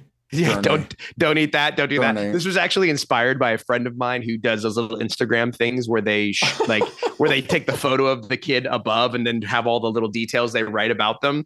And so she would post those, and I went and read through all of them. And I was like, oh yeah. And I just took all the things that her daughter had done and applied them to Journey, which I thought was a lot of fun. Like drinking from the dog's bowl and all that stuff. Like that was stuff, and like sleeping on the stairs. Like what are you doing? And trying to eat everything. And like, it was just such a fun thing of just like this idea of like, oh God, that. And I also, we got a dog in COVID. And so like, I know a little bit about like trying to raise a little, like just, that was what we did. Yeah. For 3 months, it was just like, stop eating that. Don't eat that. What are you doing? Take that out of your mouth. So like, I get that that's part of what raising a child is at the beginning. Yeah. It was really fun. I liked this issue a lot. It was really, I don't have a kid, but I really thought, I was like, this feels like all the stuff that my friends have told me it's like to have children. Yeah, it definitely is. Another thing that was essential in this story was Andros working with Jason and Yale to save the KO-35 folks. And we get this great summary of like, you know, Andros basically telling his story and, you know, almost setting up that unlimited countdown to ruin. So we get a little bit of that. What was interesting was we get to see Andros in the black covert suit, which was originally in the show, but they more prominently made into a toy. Right. And people were like, oh my God, did the toy like influence this, or was this to help? Was this like a Hasbro mandate to sell more toys, or is this a cool thing? It wasn't a Hasbro mandate. It was just more like I think I was watching the Hasbro, one of their streams, and they revealed that new character. And I was like, that's a dope outfit. Like, that's a cool, like you take if you take the cloak off, it's just all black. Yeah. And so when I knew that I loved the idea that Andros hadn't morphed since everything that had happened, like that he was so angry and frustrated, and he kind of says in this thing, like, if I don't morph, I don't like, I know I'm going to do some bad stuff, and I don't want to do it wearing my morphing gear. Like, I don't want to just besmirch being a ranger, because I know I'm going to start killing people, and I know I'm going to start acting in a way I shouldn't, and I'm not going to dishonor the Red Ranger visage. And so that was my inspiration behind it. And also I knew that I ultimately wanted him to morph, and that morph would be the moment that free. Yeah. So that was what I was getting. We'll talk about that, because that was freaking awesome. So that was my thought, was I was like, okay, so if he's not going to morph, what's he going to wear? And then I'd seen that action figure, and I was like, that's a cool outfit. That's like a fun stealth suit. Let's do that. I kind of looked at like the way, like, I'll be honest, like, I think the Daredevil live action costumes are ridiculous. I'm not a big fan, but I love the black that he wore in the first season. And so I was like, let's do that. Let's do a version of just like this cool stealth thing. And so it wasn't a mandate. It was me just seeing that action figure going, oh, that actually works really well for the story that I want to tell. And also, but I think because you made it, like, it actually helps sell the figure, because I know a couple people that read the story and were like, oh crap, now I got to pick up that figure that I thought I was going to skip. You're welcome, Hasbro. The check should be in the mail anytime you want to send it over. But yeah, this was just such an amazing issue from a lot of perspective, because, you know, we find out that we get that hint towards the end that Andros actually has an ulterior motive. So you think, you know, he's working with Jason so well, and Jason's excited because he met another Power Ranger, and now you know something's happening. But at the end of this issue, that's when we get the twist that Jason's mom has died. Because it goes back to Go-Go, and I know we talked about, you know, Jason's dad being sick, and Jason's dad, you know, kind of having all these health issues. Why make it his mom? Is it just subverting expectations, or like making this deeper connection with Jason's mom? So the reason it was the mother was because, so my mother has multiple sclerosis. She's had it for most of my life. And my father, my stepfather, has taken care of her for a very long part of it. Mm-hmm. And one of the conversations we had early on with him was, do you need help? I feel guilty going to Los Angeles to pursue my dreams and do the things I want to do in my life while you are here taking care of my mom who needs it. What do you want me to do? And ultimately what he said was, that's what I signed up for when I married your mother. I love her. And it's in the vows, man, for richer, for better, for worse, for rich or poor, for sickness and health. And he's like, that's what I want to do here. And his willingness to do that and allow me to go after do the things that he knew I needed to do and be there is one of the reasons I'm able to write comic books and ready to be able to do all that stuff. Right. Mm-hmm. However, if something were to happen to him, that would change everything. And we would have to go back and take care of my mother and find a way to make that work.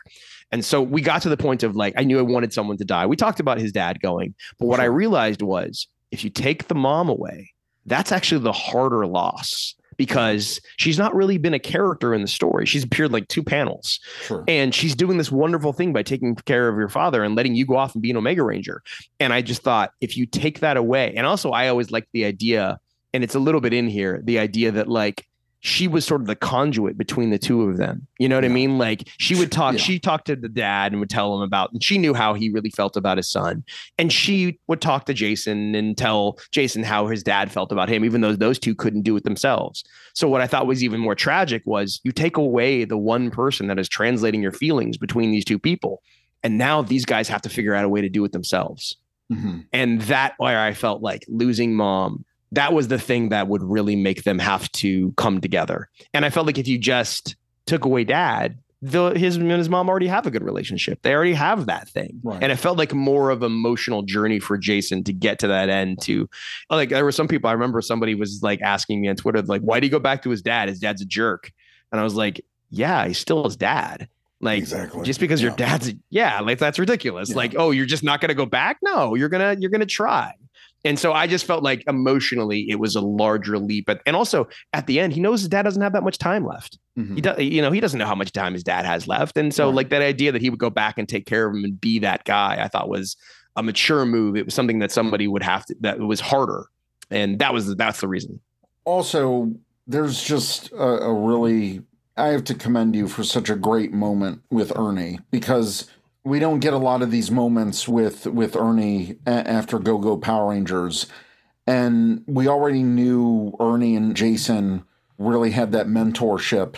And I just want to say, taking like a whole 2 pages for their conversation, I really, really appreciate it. I thought that was really cool. Thank you. I love Ernie. And I feel like Ernie, if you go back to Go-Go 1, right? Like Ernie loves Jason. Like Ernie...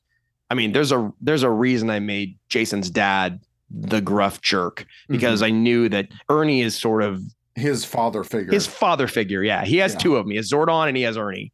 Yeah. And I just felt like Ernie is this kid, like he really loves it, Jason. And I like that it's one thing. It's like his mom, he didn't know how much his mom loved him. So it's like, I'm going to tell you this story about how much your mom loved you and like try to be there for him in a way that he probably thought he would need him to. And you're right. It was nice to be able to bring him back into the story in a way that, I don't think, I also, this was actually after my grandparents passed away. There was that scene at the end. Oh no, they passed a while ago, sure. Like 10 years ago.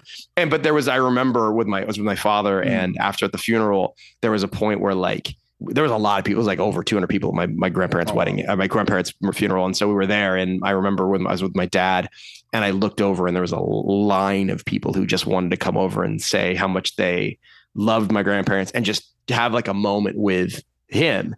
And so that's what those last 2 panels are, with all those people who are sort of waiting in line to talk to Jason. And it's sort of that moment of Jason going, okay, this is what I got to do. I need to be there for them because they want to be there for me. Yeah. And that was something that I had seen firsthand, that I was like, because I remember I turned to my dad, I was like, do you want to sit down? He's like, no, I'm going to be here for a while. And I was like, okay. And so like, and I felt like those little details of like having gone through the loss of family members is something that I was really happy that I was able to put into a Power Ranger book. I thought that was something that I hopefully felt real and felt honest, because I feel like that stuff's like, we're all going to go through that, especially for, 20 people in their 20s and their 30s. Like that's when you start to lose the people that have been there your whole life. And it's very shocking. And so, hopefully this book, when you read it, you'll remember it when that happens and you'll be like, oh, okay, that's what that's like. So. Yeah, and 20 was packed because, 20 is such a pivotal issue for any title, and I know technically this is like legacy cover, whatever the heck, but right, yeah. But still, this was really packed. We get that torture scene with Andros, and he's beating up on this is it the Zivix, or what are they? Zurix, yeah, the Zurix. Yeah. So we get to see that darker side of Andros, but we also get the Omegas and the Mighty Morphin team reconnecting. And you weren't writing the Mighty Morphin team for a bit because Matt was taking over. So how did you feel to bring back this kind of mini reunion, even though it was on very sad terms? Oh, it was pretty easy. Like I kind of knew where I wanted them all to be, and I knew exactly who the people would be that were interacting. Like I knew I wanted Jason and Trini and Tommy to act, because I liked the idea that, Trini's always in tune with everybody else's emotional needs. And I liked the idea that like because like Jason and Tommy have that thing. They are kind of the same person in a lot of ways, right? They have the same, they've both been leaders. They both like there's just that thing of like we're, gung ho, that episode, like that's the thing. Like I go back to that a lot. So like, I thought that was a pretty easy thing of them all trying to reach out to him. And he's just like, no, man, I got it.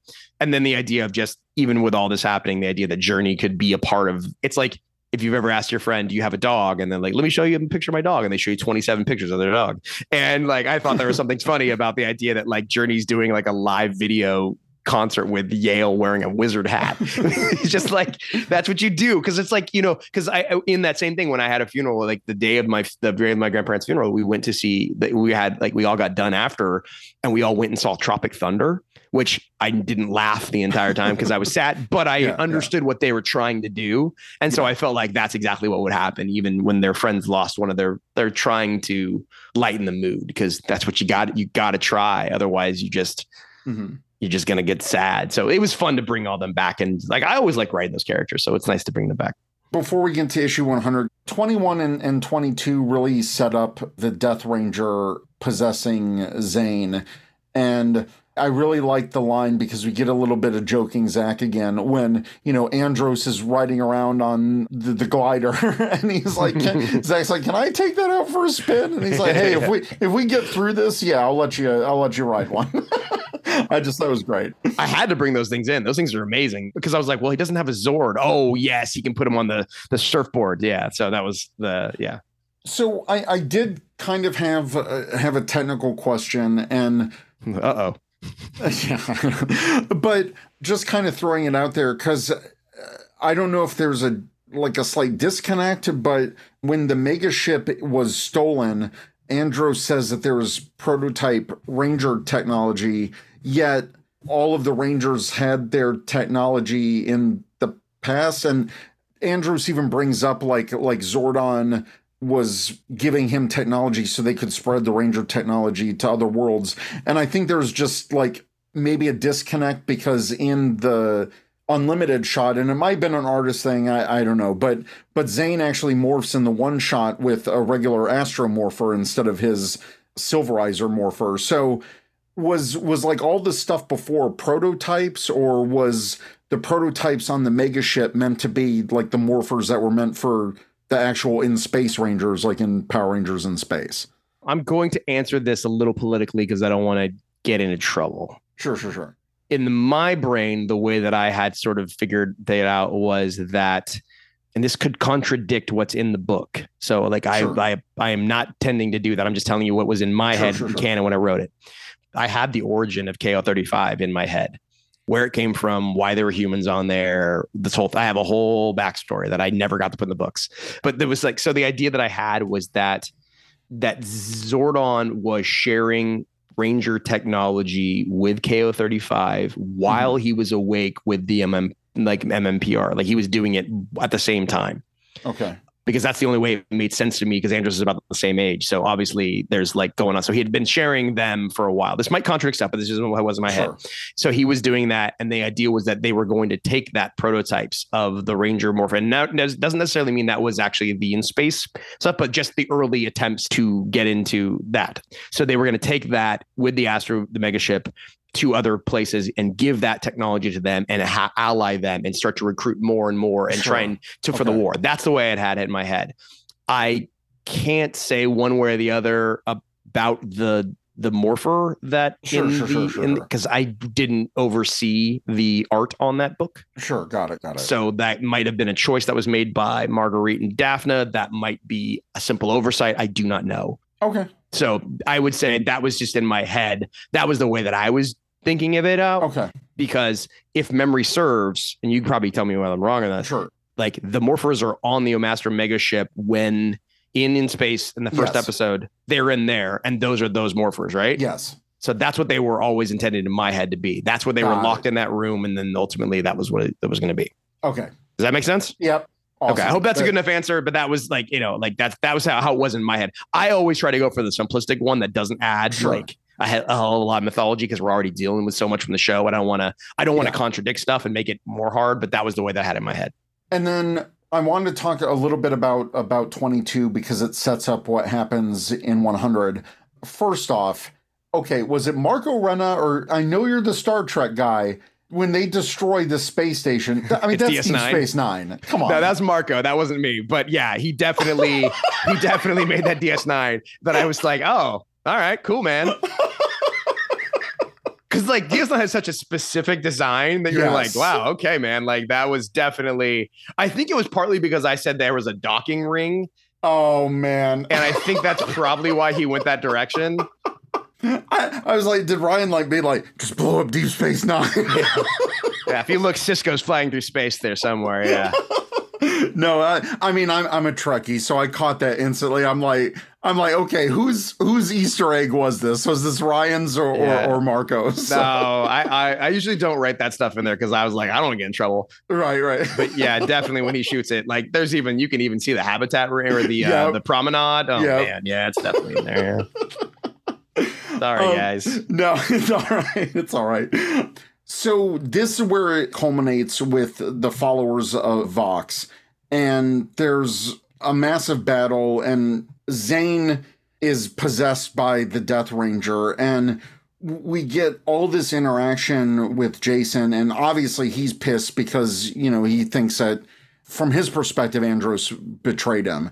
Yeah. And there's a lot of, I want to say, passionate arguing from Jason, and he's really trying to convince Andros.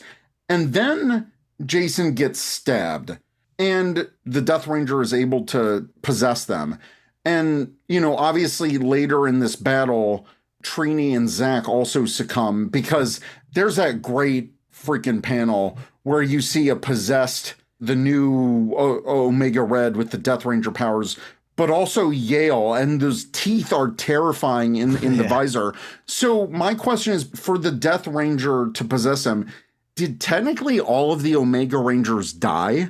Yes. In my head, that's what they were, but they were like only like, yes. I mean, like there's on the verge of death, because I think that's probably the safer way to look at it, because look, I will be very honest with you on one element. I think the thing that was a little scary because that was originally the intention, was like he kills you and then he takes you over. Yeah. But after you're out of that, he can be alive again. But the idea is obviously with everything with Trini, that gets a little sensitive. So like, you know, like we don't really show it. We didn't really talk it. We were vague on purpose because we don't want to be insensitive to that situation.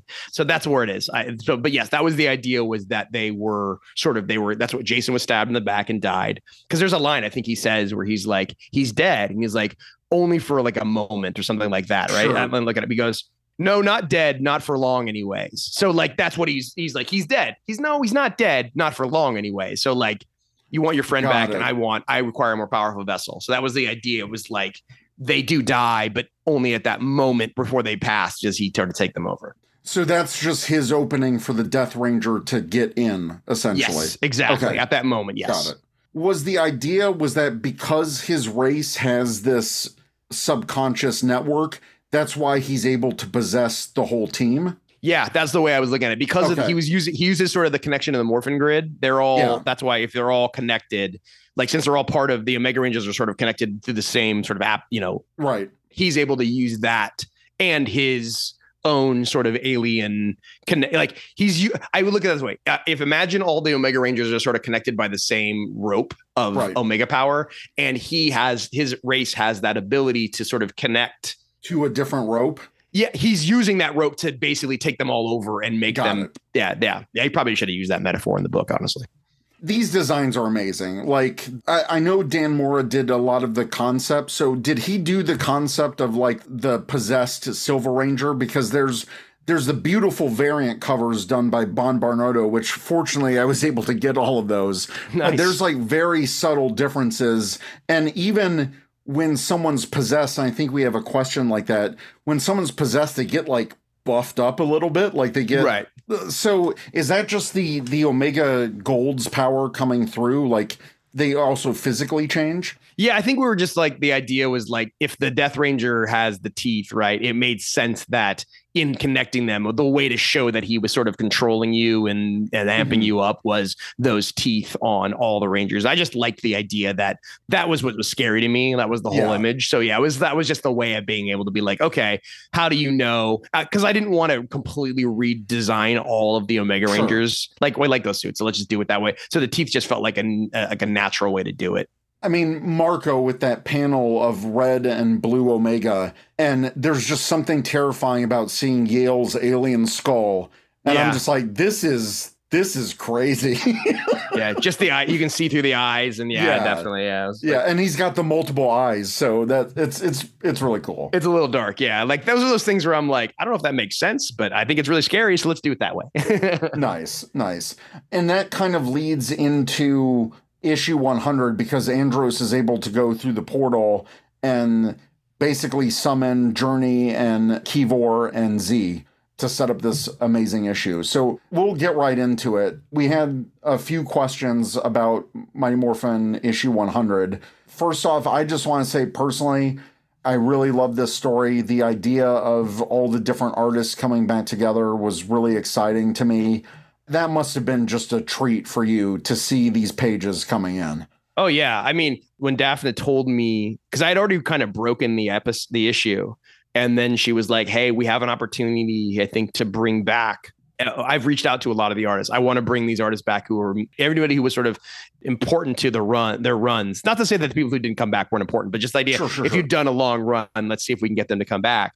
And I think everybody she reached out to said yes, which was really awesome. But Daphne, God bless her, and if she listens to this, I love you for it. She does not like the idea of using just random pages. If you're going to do using different artists, it should be there for a reason. And so she basically came to me and was like, I want to use these artists. Is there a way to do it in a way that feels organic? And I was like, at first she was like, are there ways to use flashbacks? And I was like, no, there's no ways to use flashbacks in this story. Like I've done that. We don't have any room. It's a very squashed issue as it is. Ultimately, though, when I realized that, and I'd already had the idea in there that Andros would morph and that would like basically sort of interrupt Jason's connection to the Morphin Grid, I was like, well, we can make that moment bigger, and we can actually have it Andros and Jason and the Death Ranger sort of all get pulled into the Morphin Grid, and it's a fight over Jason's soul, and ultimately Jason having to come to the realization of where he is and what he's in. He's got to make the choice, right? He's got to ultimately be the one who decides. Andros is trying to talk some sense into him and following him through his dreams, but Jason ultimately has to make that decision. Exactly. That's why he ultimately gets pulled away, and it just becomes him, the Death Ranger. And the idea that the Death Ranger,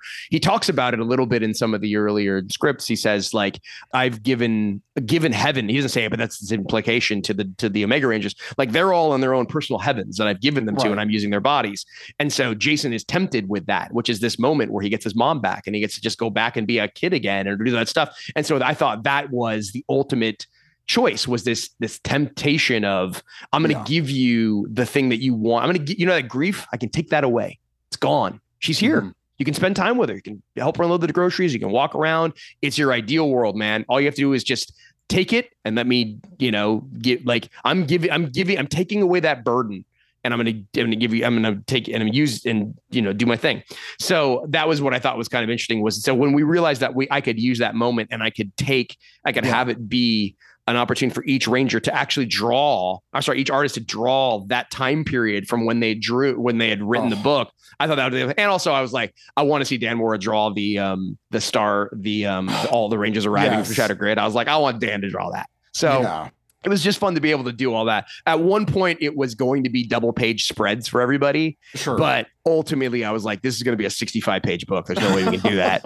So we had to pull back. And it would have been nice to give everybody a little bit more room. But like, I think ultimately giving everybody just basically one page or so it worked enough and stuff. Yeah. I have been criticized for basically being like, wait a minute, didn't you have Billy go through the dreamscape to go save Zordon, and now you've got them? I was like, yeah, but it's the Morphin Grid. Come on. The Morphin Grid, and I get to do it's the 100th issue. I get to do greatest hits of all the Rangers sitting on top of the Dinozord or the Megazord and all that stuff. And I was just like, come on, man. Like, aren't we having fun here? Isn't this what we want? Isn't this getting an opportunity to see all this stuff be the point? And I thought thematically it lined up pretty well with the idea of Jason.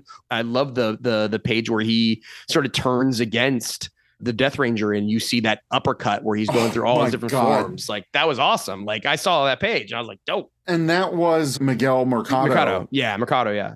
And he's done the covers. He's never done an interior page. He was very nervous and he absolutely killed it. And I was just like, dude, you have no reason to be scared. Yeah.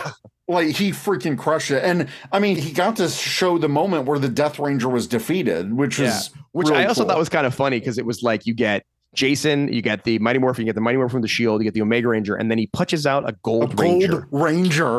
Yeah. I just noticed that. Yeah, okay. Punches out a Gold Ranger, a Gold and Black Ranger. Like, come on, man. Like, I'm not subtle. One more shout out because it's just all these artists are amazing, and I'm so glad that this was able to happen this way. But on Daniele's page, he packed in so many moments with this unique and trippy panel. Specifically, I have to give Daniele a shout out because he illustrated like the white light moment, like all of these different moments, and he packed it all into one page. That dude is a powerhouse. I just saw Daniele in New York and I was like, dude, you picked the weirdest angles for some of your books. Like, I would have never in a million years have been like, let's do a spiral where the arms and everybody's getting stretched different directions. Like, he really does pick some amazing angles. And sorry, I'm still drinking vanilla Coke Zero. Sorry. Sponsoring this episode. No, I'm kidding. But like, I wanted this to be them falling through the different floors of time. And then he did this and I was like, yep, that works. That's pretty much insane. That's amazing. Nice job. But pretty crazy. So I'm going to do listener questions, and that's how we'll round it out. So at AOT9393, and I mean, if you're listening to this point, I'll put like a spoiler tag at the beginning of this. Haven't we spoiled everything at this point? I mean, we're pretty much that. So they asked, was the plan always to make Trini the leader / Red Ranger? We saw her pretty often take charge of the team, even with Jason there. Yeah, I will be honest. Like, when I knew Jason was leaving, I was like, Trini's going to be the leader. That makes the most sense to me. She feels like that. It's kind of the way that I've been writing her from the beginning. It's, if you think about the way that I write, even the way that I write Trini from the Coinless, like, she's kind of the one in charge. And also, I always loved that in the early days of Go-Go, when they did the color swap where she was red. Yep. It gave her that confidence. Yeah. And like, there's a moment at the end of that fight where I remember where they're all looking and they're like, are we going to do this? And everybody they look at Jason's like, don't look at me. And Trini's like, let's do this. And she's like the leader. And I just felt like she just needed she just needed everybody to see her as a Red Ranger for them to believe in herself, like for her to believe in herself and them to believe in her. And so I liked the idea that as Jason left, that she became the new Red Ranger. And, could she have said the Yellow Ranger? I guess so. And yes, have there been Rangers who are not red that run teams? 100%.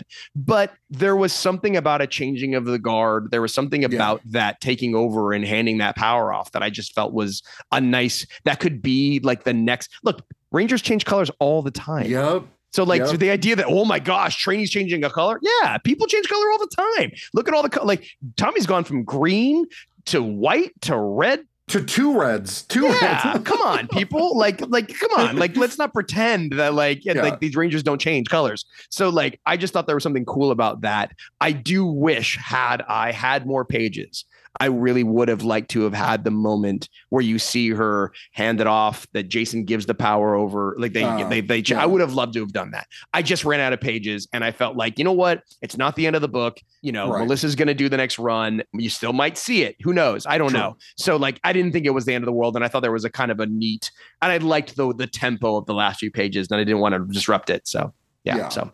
They also want to say that they thank you for giving the fandom an Asian Red leader. Oh, okay. Well, they were on. Okay, good. They were on board with this then.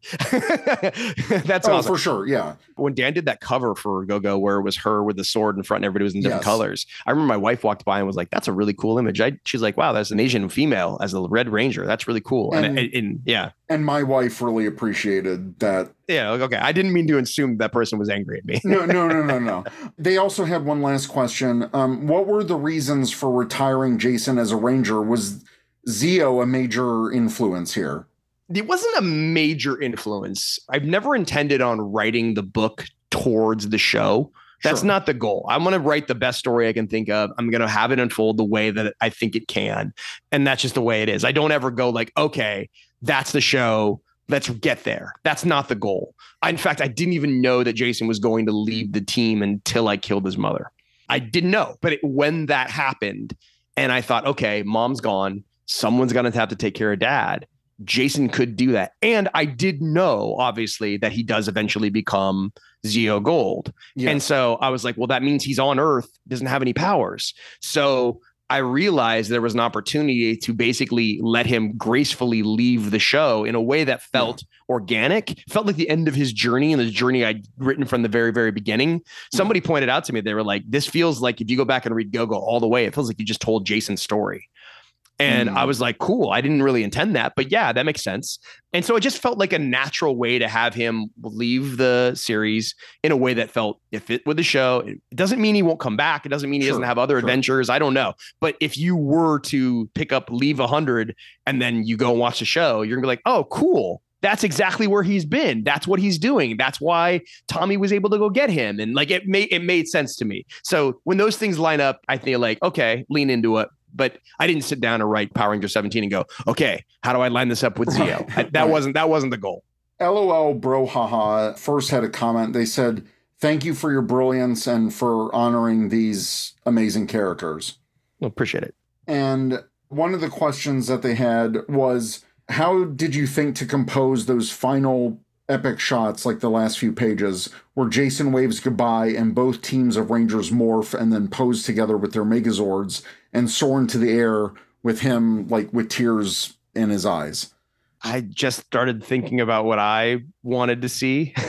Yeah. And so I just thought about, he's on the phone and he's listening to this voice. Like aside, like I think I've said this. So when my grandparents passed, I actually had a voicemail from my grandmother that was on my phone for a very long time.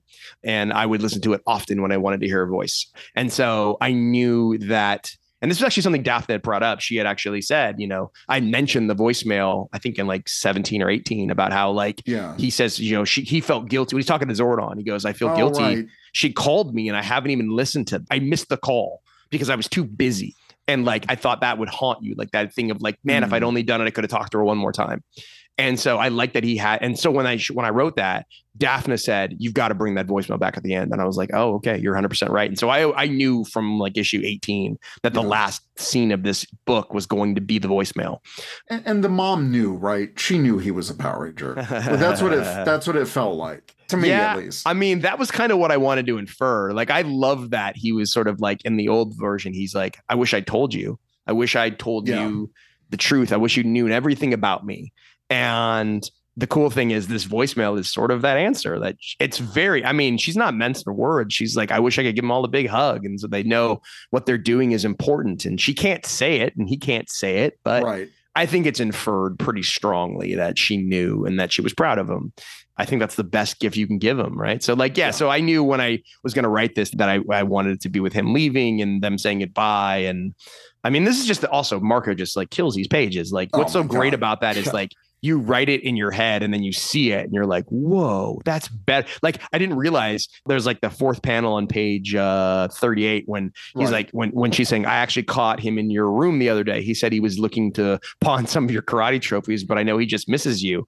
That image of Andros standing over Zane's body with his hand on that, I was like, that's so cool. I didn't even think about that when I wrote that. So like, I love that stuff. And so, seeing Jason say goodbye and crying and then them all going into this next sort of generation and being able to let everybody sort of draw and stuff. And like, I was really happy with it all. So like, it worked out pretty well for me. I thought it allowed me to tell the story I wanted to tell and hopefully ended on a beat that felt like a song, like a little bit of a song at the end. Yeah. A couple questions about Death Ranger. Cosmic Ranger at Cosmic Ranger 006 said, how do you pronounce, is it Spa-Ark? You'd have to ask Paul Lore, actually. I've never said it out loud. Okay. Yeah, hit him up on Twitter and he'll probably figure out a way to pronounce it. But I'm not taking that. That's on him. Okay. And then I think you already answered this, but Aquiel Antonio said, was Death Ranger always planned to be gold? Yeah, he was always planning to be gold. There was, like I said, there was a moment where, there was a Silver Ranger, but that was going to be the one that was dyed. And so, but then we realized let's not add another Ranger. But yeah, they were always going to be gold.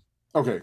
And then finally, Billy Jean White Jr. at basic_Baka W said, was there anything that you wish you could have added to the story leading up that there was either no space or time for, or didn't fit in when looking back at this Charge to 100? I mean, like I did say before, like, yeah, like whenever you write 40 pages sounds like a lot, but it's not when you start to try and, because one thing I had to do with this book was I kind of had to assume that you hadn't been reading both Mighty Morphin and Power Rangers. I hoped you would, but if there's a reason, for instance, that you weren't reading Mighty Morphin or you were reading Power Rangers, I do know there's some people who didn't like my run. And then when Matt came on, they're like, oh, okay, I'll reread Power Rangers again. So if you're going to redo 100, like I had to assume that you hadn't been reading Power Rangers. So the opening is a kind of a rehash, just so I gave you the bare amount of information so you know what was going on. So that takes some time. And then, there's every battle scene always starts out as 10 pages and gets whittled down to 4 because I just run out of space. You're like, okay, it's going to be a 10-page battle. And then you're like, okay, it's 6, it's 8, no, it's 6, 4 it is. But like, I wanted there to be more moves with the villain. I had a lot of cool things that I wanted to do with the Death Ranger that I thought had been fun. I would have really have liked to have used the KO-35 zombies a little bit better. I feel like they're kind of just in there and like, they're scary looking, and you get that they're like, they become more of a metaphorical problem. Like this is what the rest of the world's going to deal with and stuff. Yeah. And so I would have loved to have used them. And then the other one, there was a whole scene that I had that got cut out, which was Zane sort of breaking free as well of him. Cause I was like, I feel like I really lost his agency. Like he's a hero of his own right. And he's just kind of going along with everything. But ultimately it went to the wayside because I was like, it's more important that Jason, it's the stories about Jason. Zane will be able to show his own agency in the book, in the series later. So I have to lose that, unfortunately. So that was one of those things where, and like I said, the power transfer to Trini would have been cool. Yes. But like finding the right time to have done that was also like one of those things where I just lost pages. It wouldn't be a finale without a new Megazord combination. And we get to see the freaking Dragon Thunder Zord. I love it. I wish they made toys of all these combinations. I hope they do at some point because they're really great. I'm, me, man. I'm always, anytime I can put a new Thunderzord combination, I'm in there and I'll come up with some ridiculous reason as to why and like that. Cause that's what we want, man. Like I remember on the show, like I feel like I'm talking trash. I don't mean that, but like someone was like, how do they even know to go together? I was like, did you ever watch the TV show? Like the TV show, they would get brand new Zords out of nowhere that would just suddenly more like, that's the DNA of the TV show. But I love that Billy mentions, because Matt asked like, hey, well, my Dragonzord could combine with the original Megazord, right? And Billy's like, yeah, we did it a couple times, but and then Rocky's like, man, I'm way ahead of you. Let's exactly. do it. Because like I do, like it was one of those shows where you're like, why don't they just always go to that form? That form seems like that thing kicks butt, and they just never did. I love that like Billy kind of calls it. I'm out. It's like, yeah, I think we did it once or twice because they did once or twice. But I did like the idea that I don't think we ever got to see the Thunderzord and the White Tiger Zord ever get together. So it was kind of a cool thing. There was one thing, and I'm gonna throw the artist under the bus here. The idea that I did actually have that I wanted in the script that we just didn't run out of time, there was a miscommunication, was I wanted, when it pulled out the Thunder Saber, is that right? Thunder Saber? Yeah. It's got 2 different names on the show, but Thunder Saber, I wanted it to blow fire onto the sword blade, like dragging it up. And ultimately it's cool. What he does is fine with it turns into like a flight there, but I was like, I love that. But like the dragon head, like the sword on fire. That's what I wanted. I wanted the sword to do that, but it's okay. It's all right. Down the line. But yeah, it was fun. I actually really liked. So like there was a moment in this fight where when the gold Omega Zord shows up. So originally there was going to be a whole different thing that was going to happen here, and I don't know if I want to tell you because it sounds like I was being a little bit. I mean, you know what? You guys have been loyal enough I can do this. Okay. So originally what we were going to do was, because of the Death Ranger, the idea was maybe they could resurrect things that were not organic, that were alive. And the idea that we ultimately kind of played with was, what if they resurrected the original Dinozord. Oh, come on. What? And we were going to do the black and gold figure that is out there as well. And the idea, because he's gold as well. Yeah. So we were going to do that. However, I had it in the outline. That was going to happen. It was going to be 2-on-1. But ultimately what I realized, it was like, that doesn't make any sense. Because the Thunder Zords are formed from the original. So we had the idea that maybe it actually pulled all the pieces out of the Thunder Zord. Sure. But then I was like, how's the Thunder Zord going to fight? And I didn't want it to just be I didn't want it to just be the Dragon Zord fighting at the end, because I was like, I need the Rangers to be fighting. So we played with it a whole bunch of different ways. And then at the last minute, what I realized was, I was like, wait a minute, the Gold Omega Ranger would have his own Zord, would have their own Zord already. And this is the ultimate final This is combination. the final form. And I was like, oh my gosh, let's not overcomplicate this. Right. So we just thought, what can we do? And I was like, let's come up with the gold wings. And I love the way the gold wings look. Dude, it looks like some crazy Egyptian god. Exactly. It feels, it's funny because I will say this, when we originally designed the Ultra Omega Zord. Because it's all the bands, because they can morph together. Exactly. So we didn't actually think about, I didn't think about the wings. And then I think we told Marco, hey, we need to add a gold wings. And then they drew this and I was like, oh my God, this actually looks like the final form. This is the best version of I like it with the wings the best. And I love how they got this sort of archangel feel to them. So it ultimately came together much better. My favorite Zord of all time in Power Rangers is the White Falcon Zord, because it gives the Ninja Zord wings and it just looks freaking like my favorite scene of the Zords in the original Power Rangers movie is when that White Falcon Zord drops in, pulls the wings together and launches and shoots all the missiles. Yeah, it's awesome. Yeah. And so giving wings to the Gold Omega Zord, I was nerding out. That was great. Yeah. I thought it ultimately looked like we knew exactly what we were doing. And we did. When we figured out what we wanted to do, I think it executed pretty well. We always play, I'm telling you some stuff I probably shouldn't say, but like those are these little things in the early process of trying to figure out the story. You try stuff and you're like, oh, because you always like, you want it was the 100th issue, right? We wanted to bring as much cool stuff into it and just make it feel as big and as crazy as possible. But that one felt like it just required too much explanation. It required too many things. And then when we finally settled on, let's just give the thing wings, I was like, oh, this is the best possible version of this. So yeah. And then just a couple more points, because I know we're short on time on this one. But one thing I wanted to bring up was just this conversation during the fight that Tommy and the Death Ranger as Jason had. And I know throughout your run, Jason and Tommy have kind of butted heads a bit. I just want to say that, like, Tommy basically offering himself, like, take me instead. Yeah. Was that genuine, or was that just a distractionary thing for Andros to come in? It was genuine. I did like the idea that at the end of the day that Tommy was going to, like, because you're right. We have had one of the biggest things I've had in the story was the idea that Tommy and Jason never quite see eye to eye a lot. You know, they fight, they argue, they, you know, there was resentment because he felt that they had abandoned him and whatnot and so forth. So it did feel like this moment where he didn't see any way out of it. And there was an opportunity to basically end this. I thought there was something cool of that. Like, Tommy's trying to sacrifice himself. Now, unfortunately, he's sacrificing himself in a way that would probably get them all killed. Sure.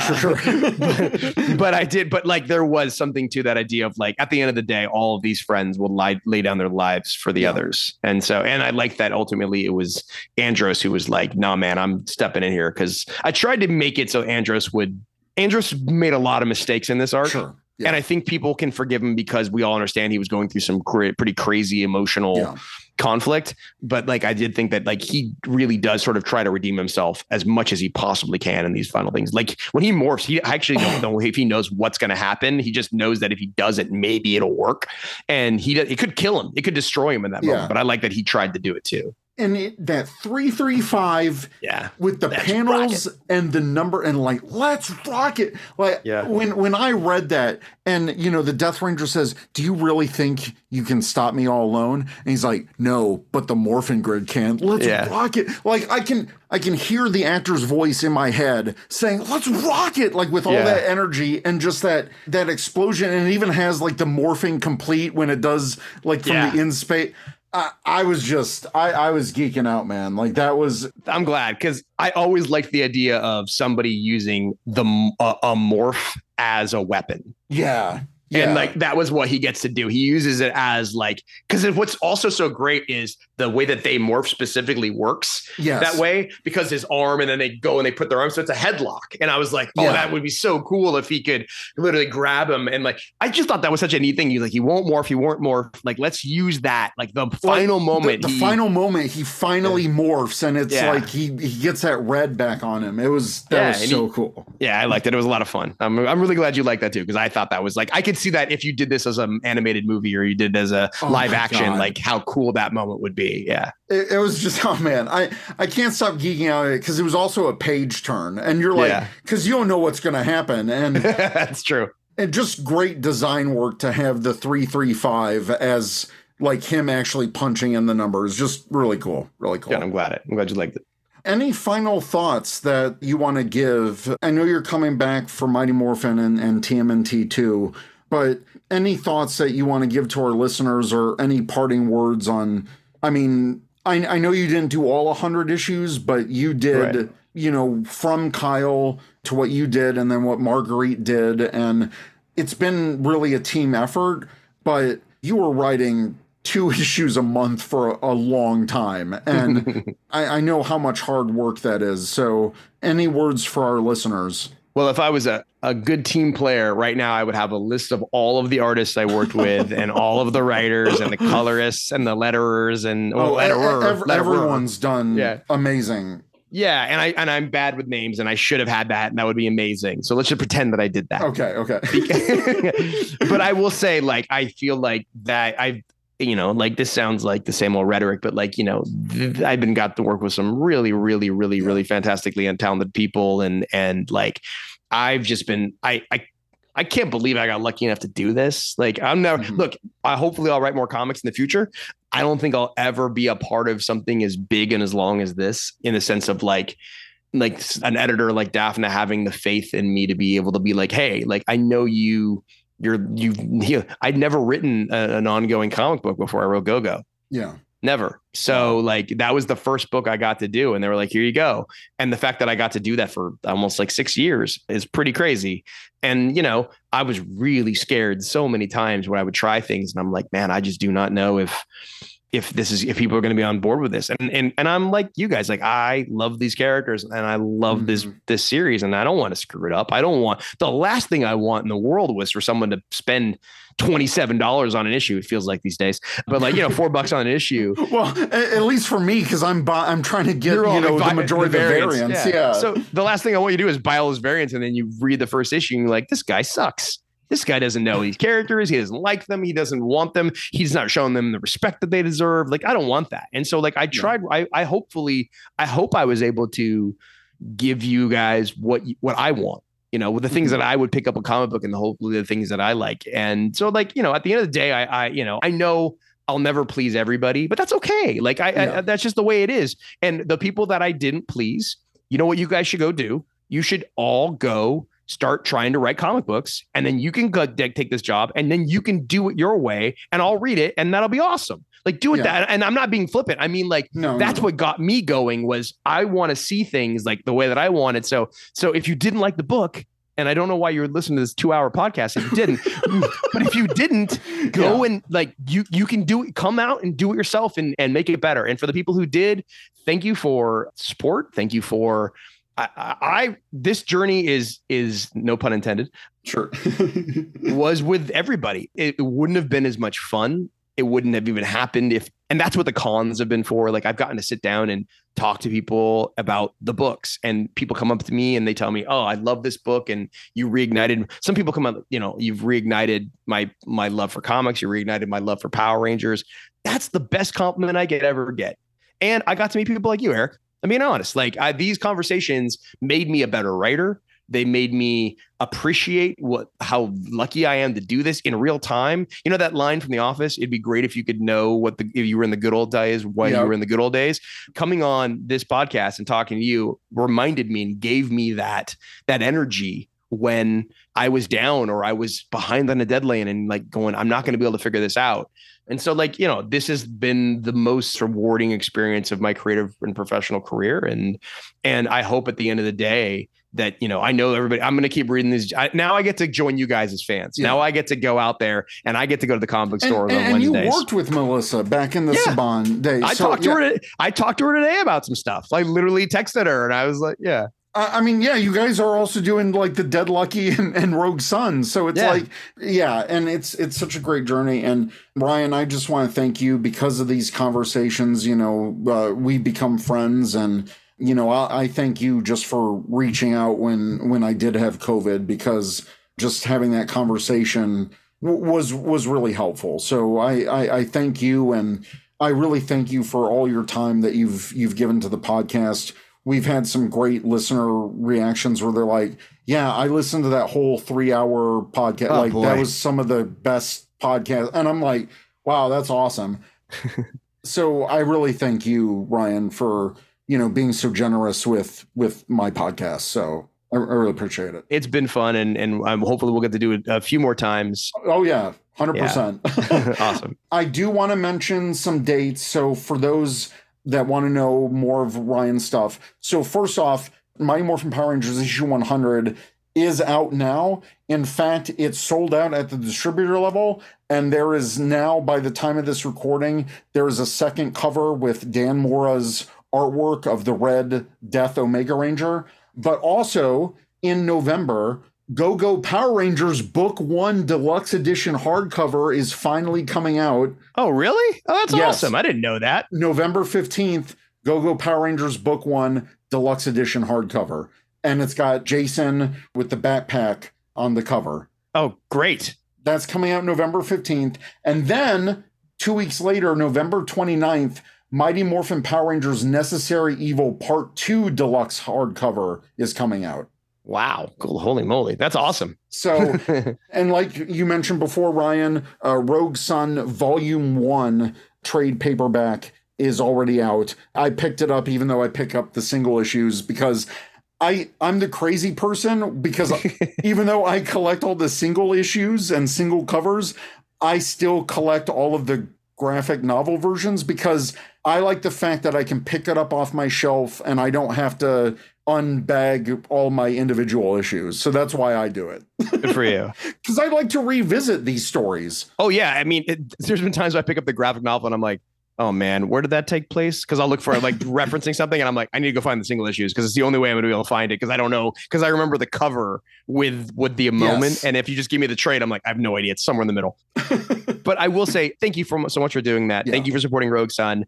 And I've said this out, like, for anybody who's listening who might be interested and they've listened to Power Rangers or read Power Rangers, like, Rogue Sun is a passion project. It's something that we are trying to do all the fun stuff that we weren't able to do in Power Rangers, not because we were like, no, the mandate from the corporate overlords. It's just that thing of like, you take risks and you have a lot of people that have to say yes on things and they have to protect the brand, and you just don't have the time and the resources to be able to do all the crazy things that come into your mind. We can do that in the Massiverse in a way that we haven't been able to in the past. And so if you have, please give those books a try, picking up single issues and, trying one issue and seeing if you like it. That does mean a lot. I like waiting for trades like as everybody else. However, I will say, and how that I actually have my own book that I am watching the floppy sales. If you don't buy floppies, there's no guarantee you're going to get a second trade, because you need those, especially in those early days between 1 and 18. Those are those are the difference between a book surviving for 18 issues or 100 issues. So if you're ever interested and you're willing to take a chance, please do. Absolutely. And just one last question. Any upcoming appearances that you have that you'll want to promote? Yes, I'm going to be at LA Comic Con on December 2nd through the 4th. That's probably my last con of the year. So if you're going to be there, that'll be fun. There might be some cool stuff that we're going to reveal. But that's my last con of the year. I don't know about next year. I'm hopefully going to take a little bit of a break for a little bit. I think I did 18 cons last year, which was a lot. Wow. Yeah, it's a lot of travel and I'm not great at planes. But so that'll be where I'm at. Those are really fun. So if you are in the LA area and you've never met, please come by. It's always great to meet people. So awesome. Well, Ryan, once again, thank you so much for being on the podcast. Great discussion, and we'll definitely have you back on for MMPR TMNT too. Powerbunga. Sounds good. Powerbunger, man. All right. Thanks, everyone, for listening, and we'll catch you on the next Ranger Command Power Hour.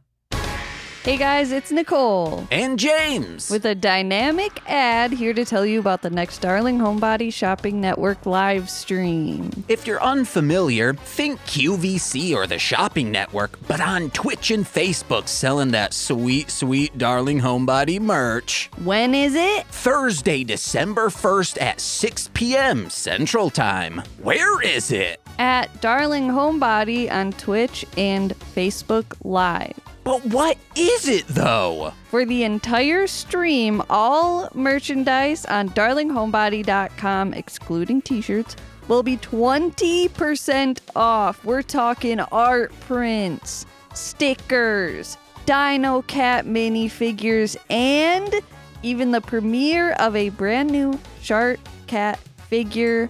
I know last time we had a Shark Cat figure, but this is a new version. So be there to find out. All 20% off. Bonus goodies can be added to your order as well. Also, every $100 we make during the stream, I will eat a Hot Ones Last Dab Carolina Reaper edition. That's well over 2 million Scovilles. Our goal is to make $1,000 in one night.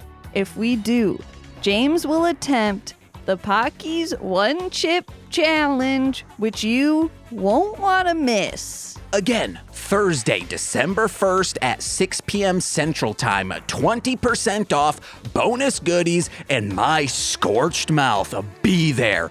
Darling Homebody on Twitch and Facebook.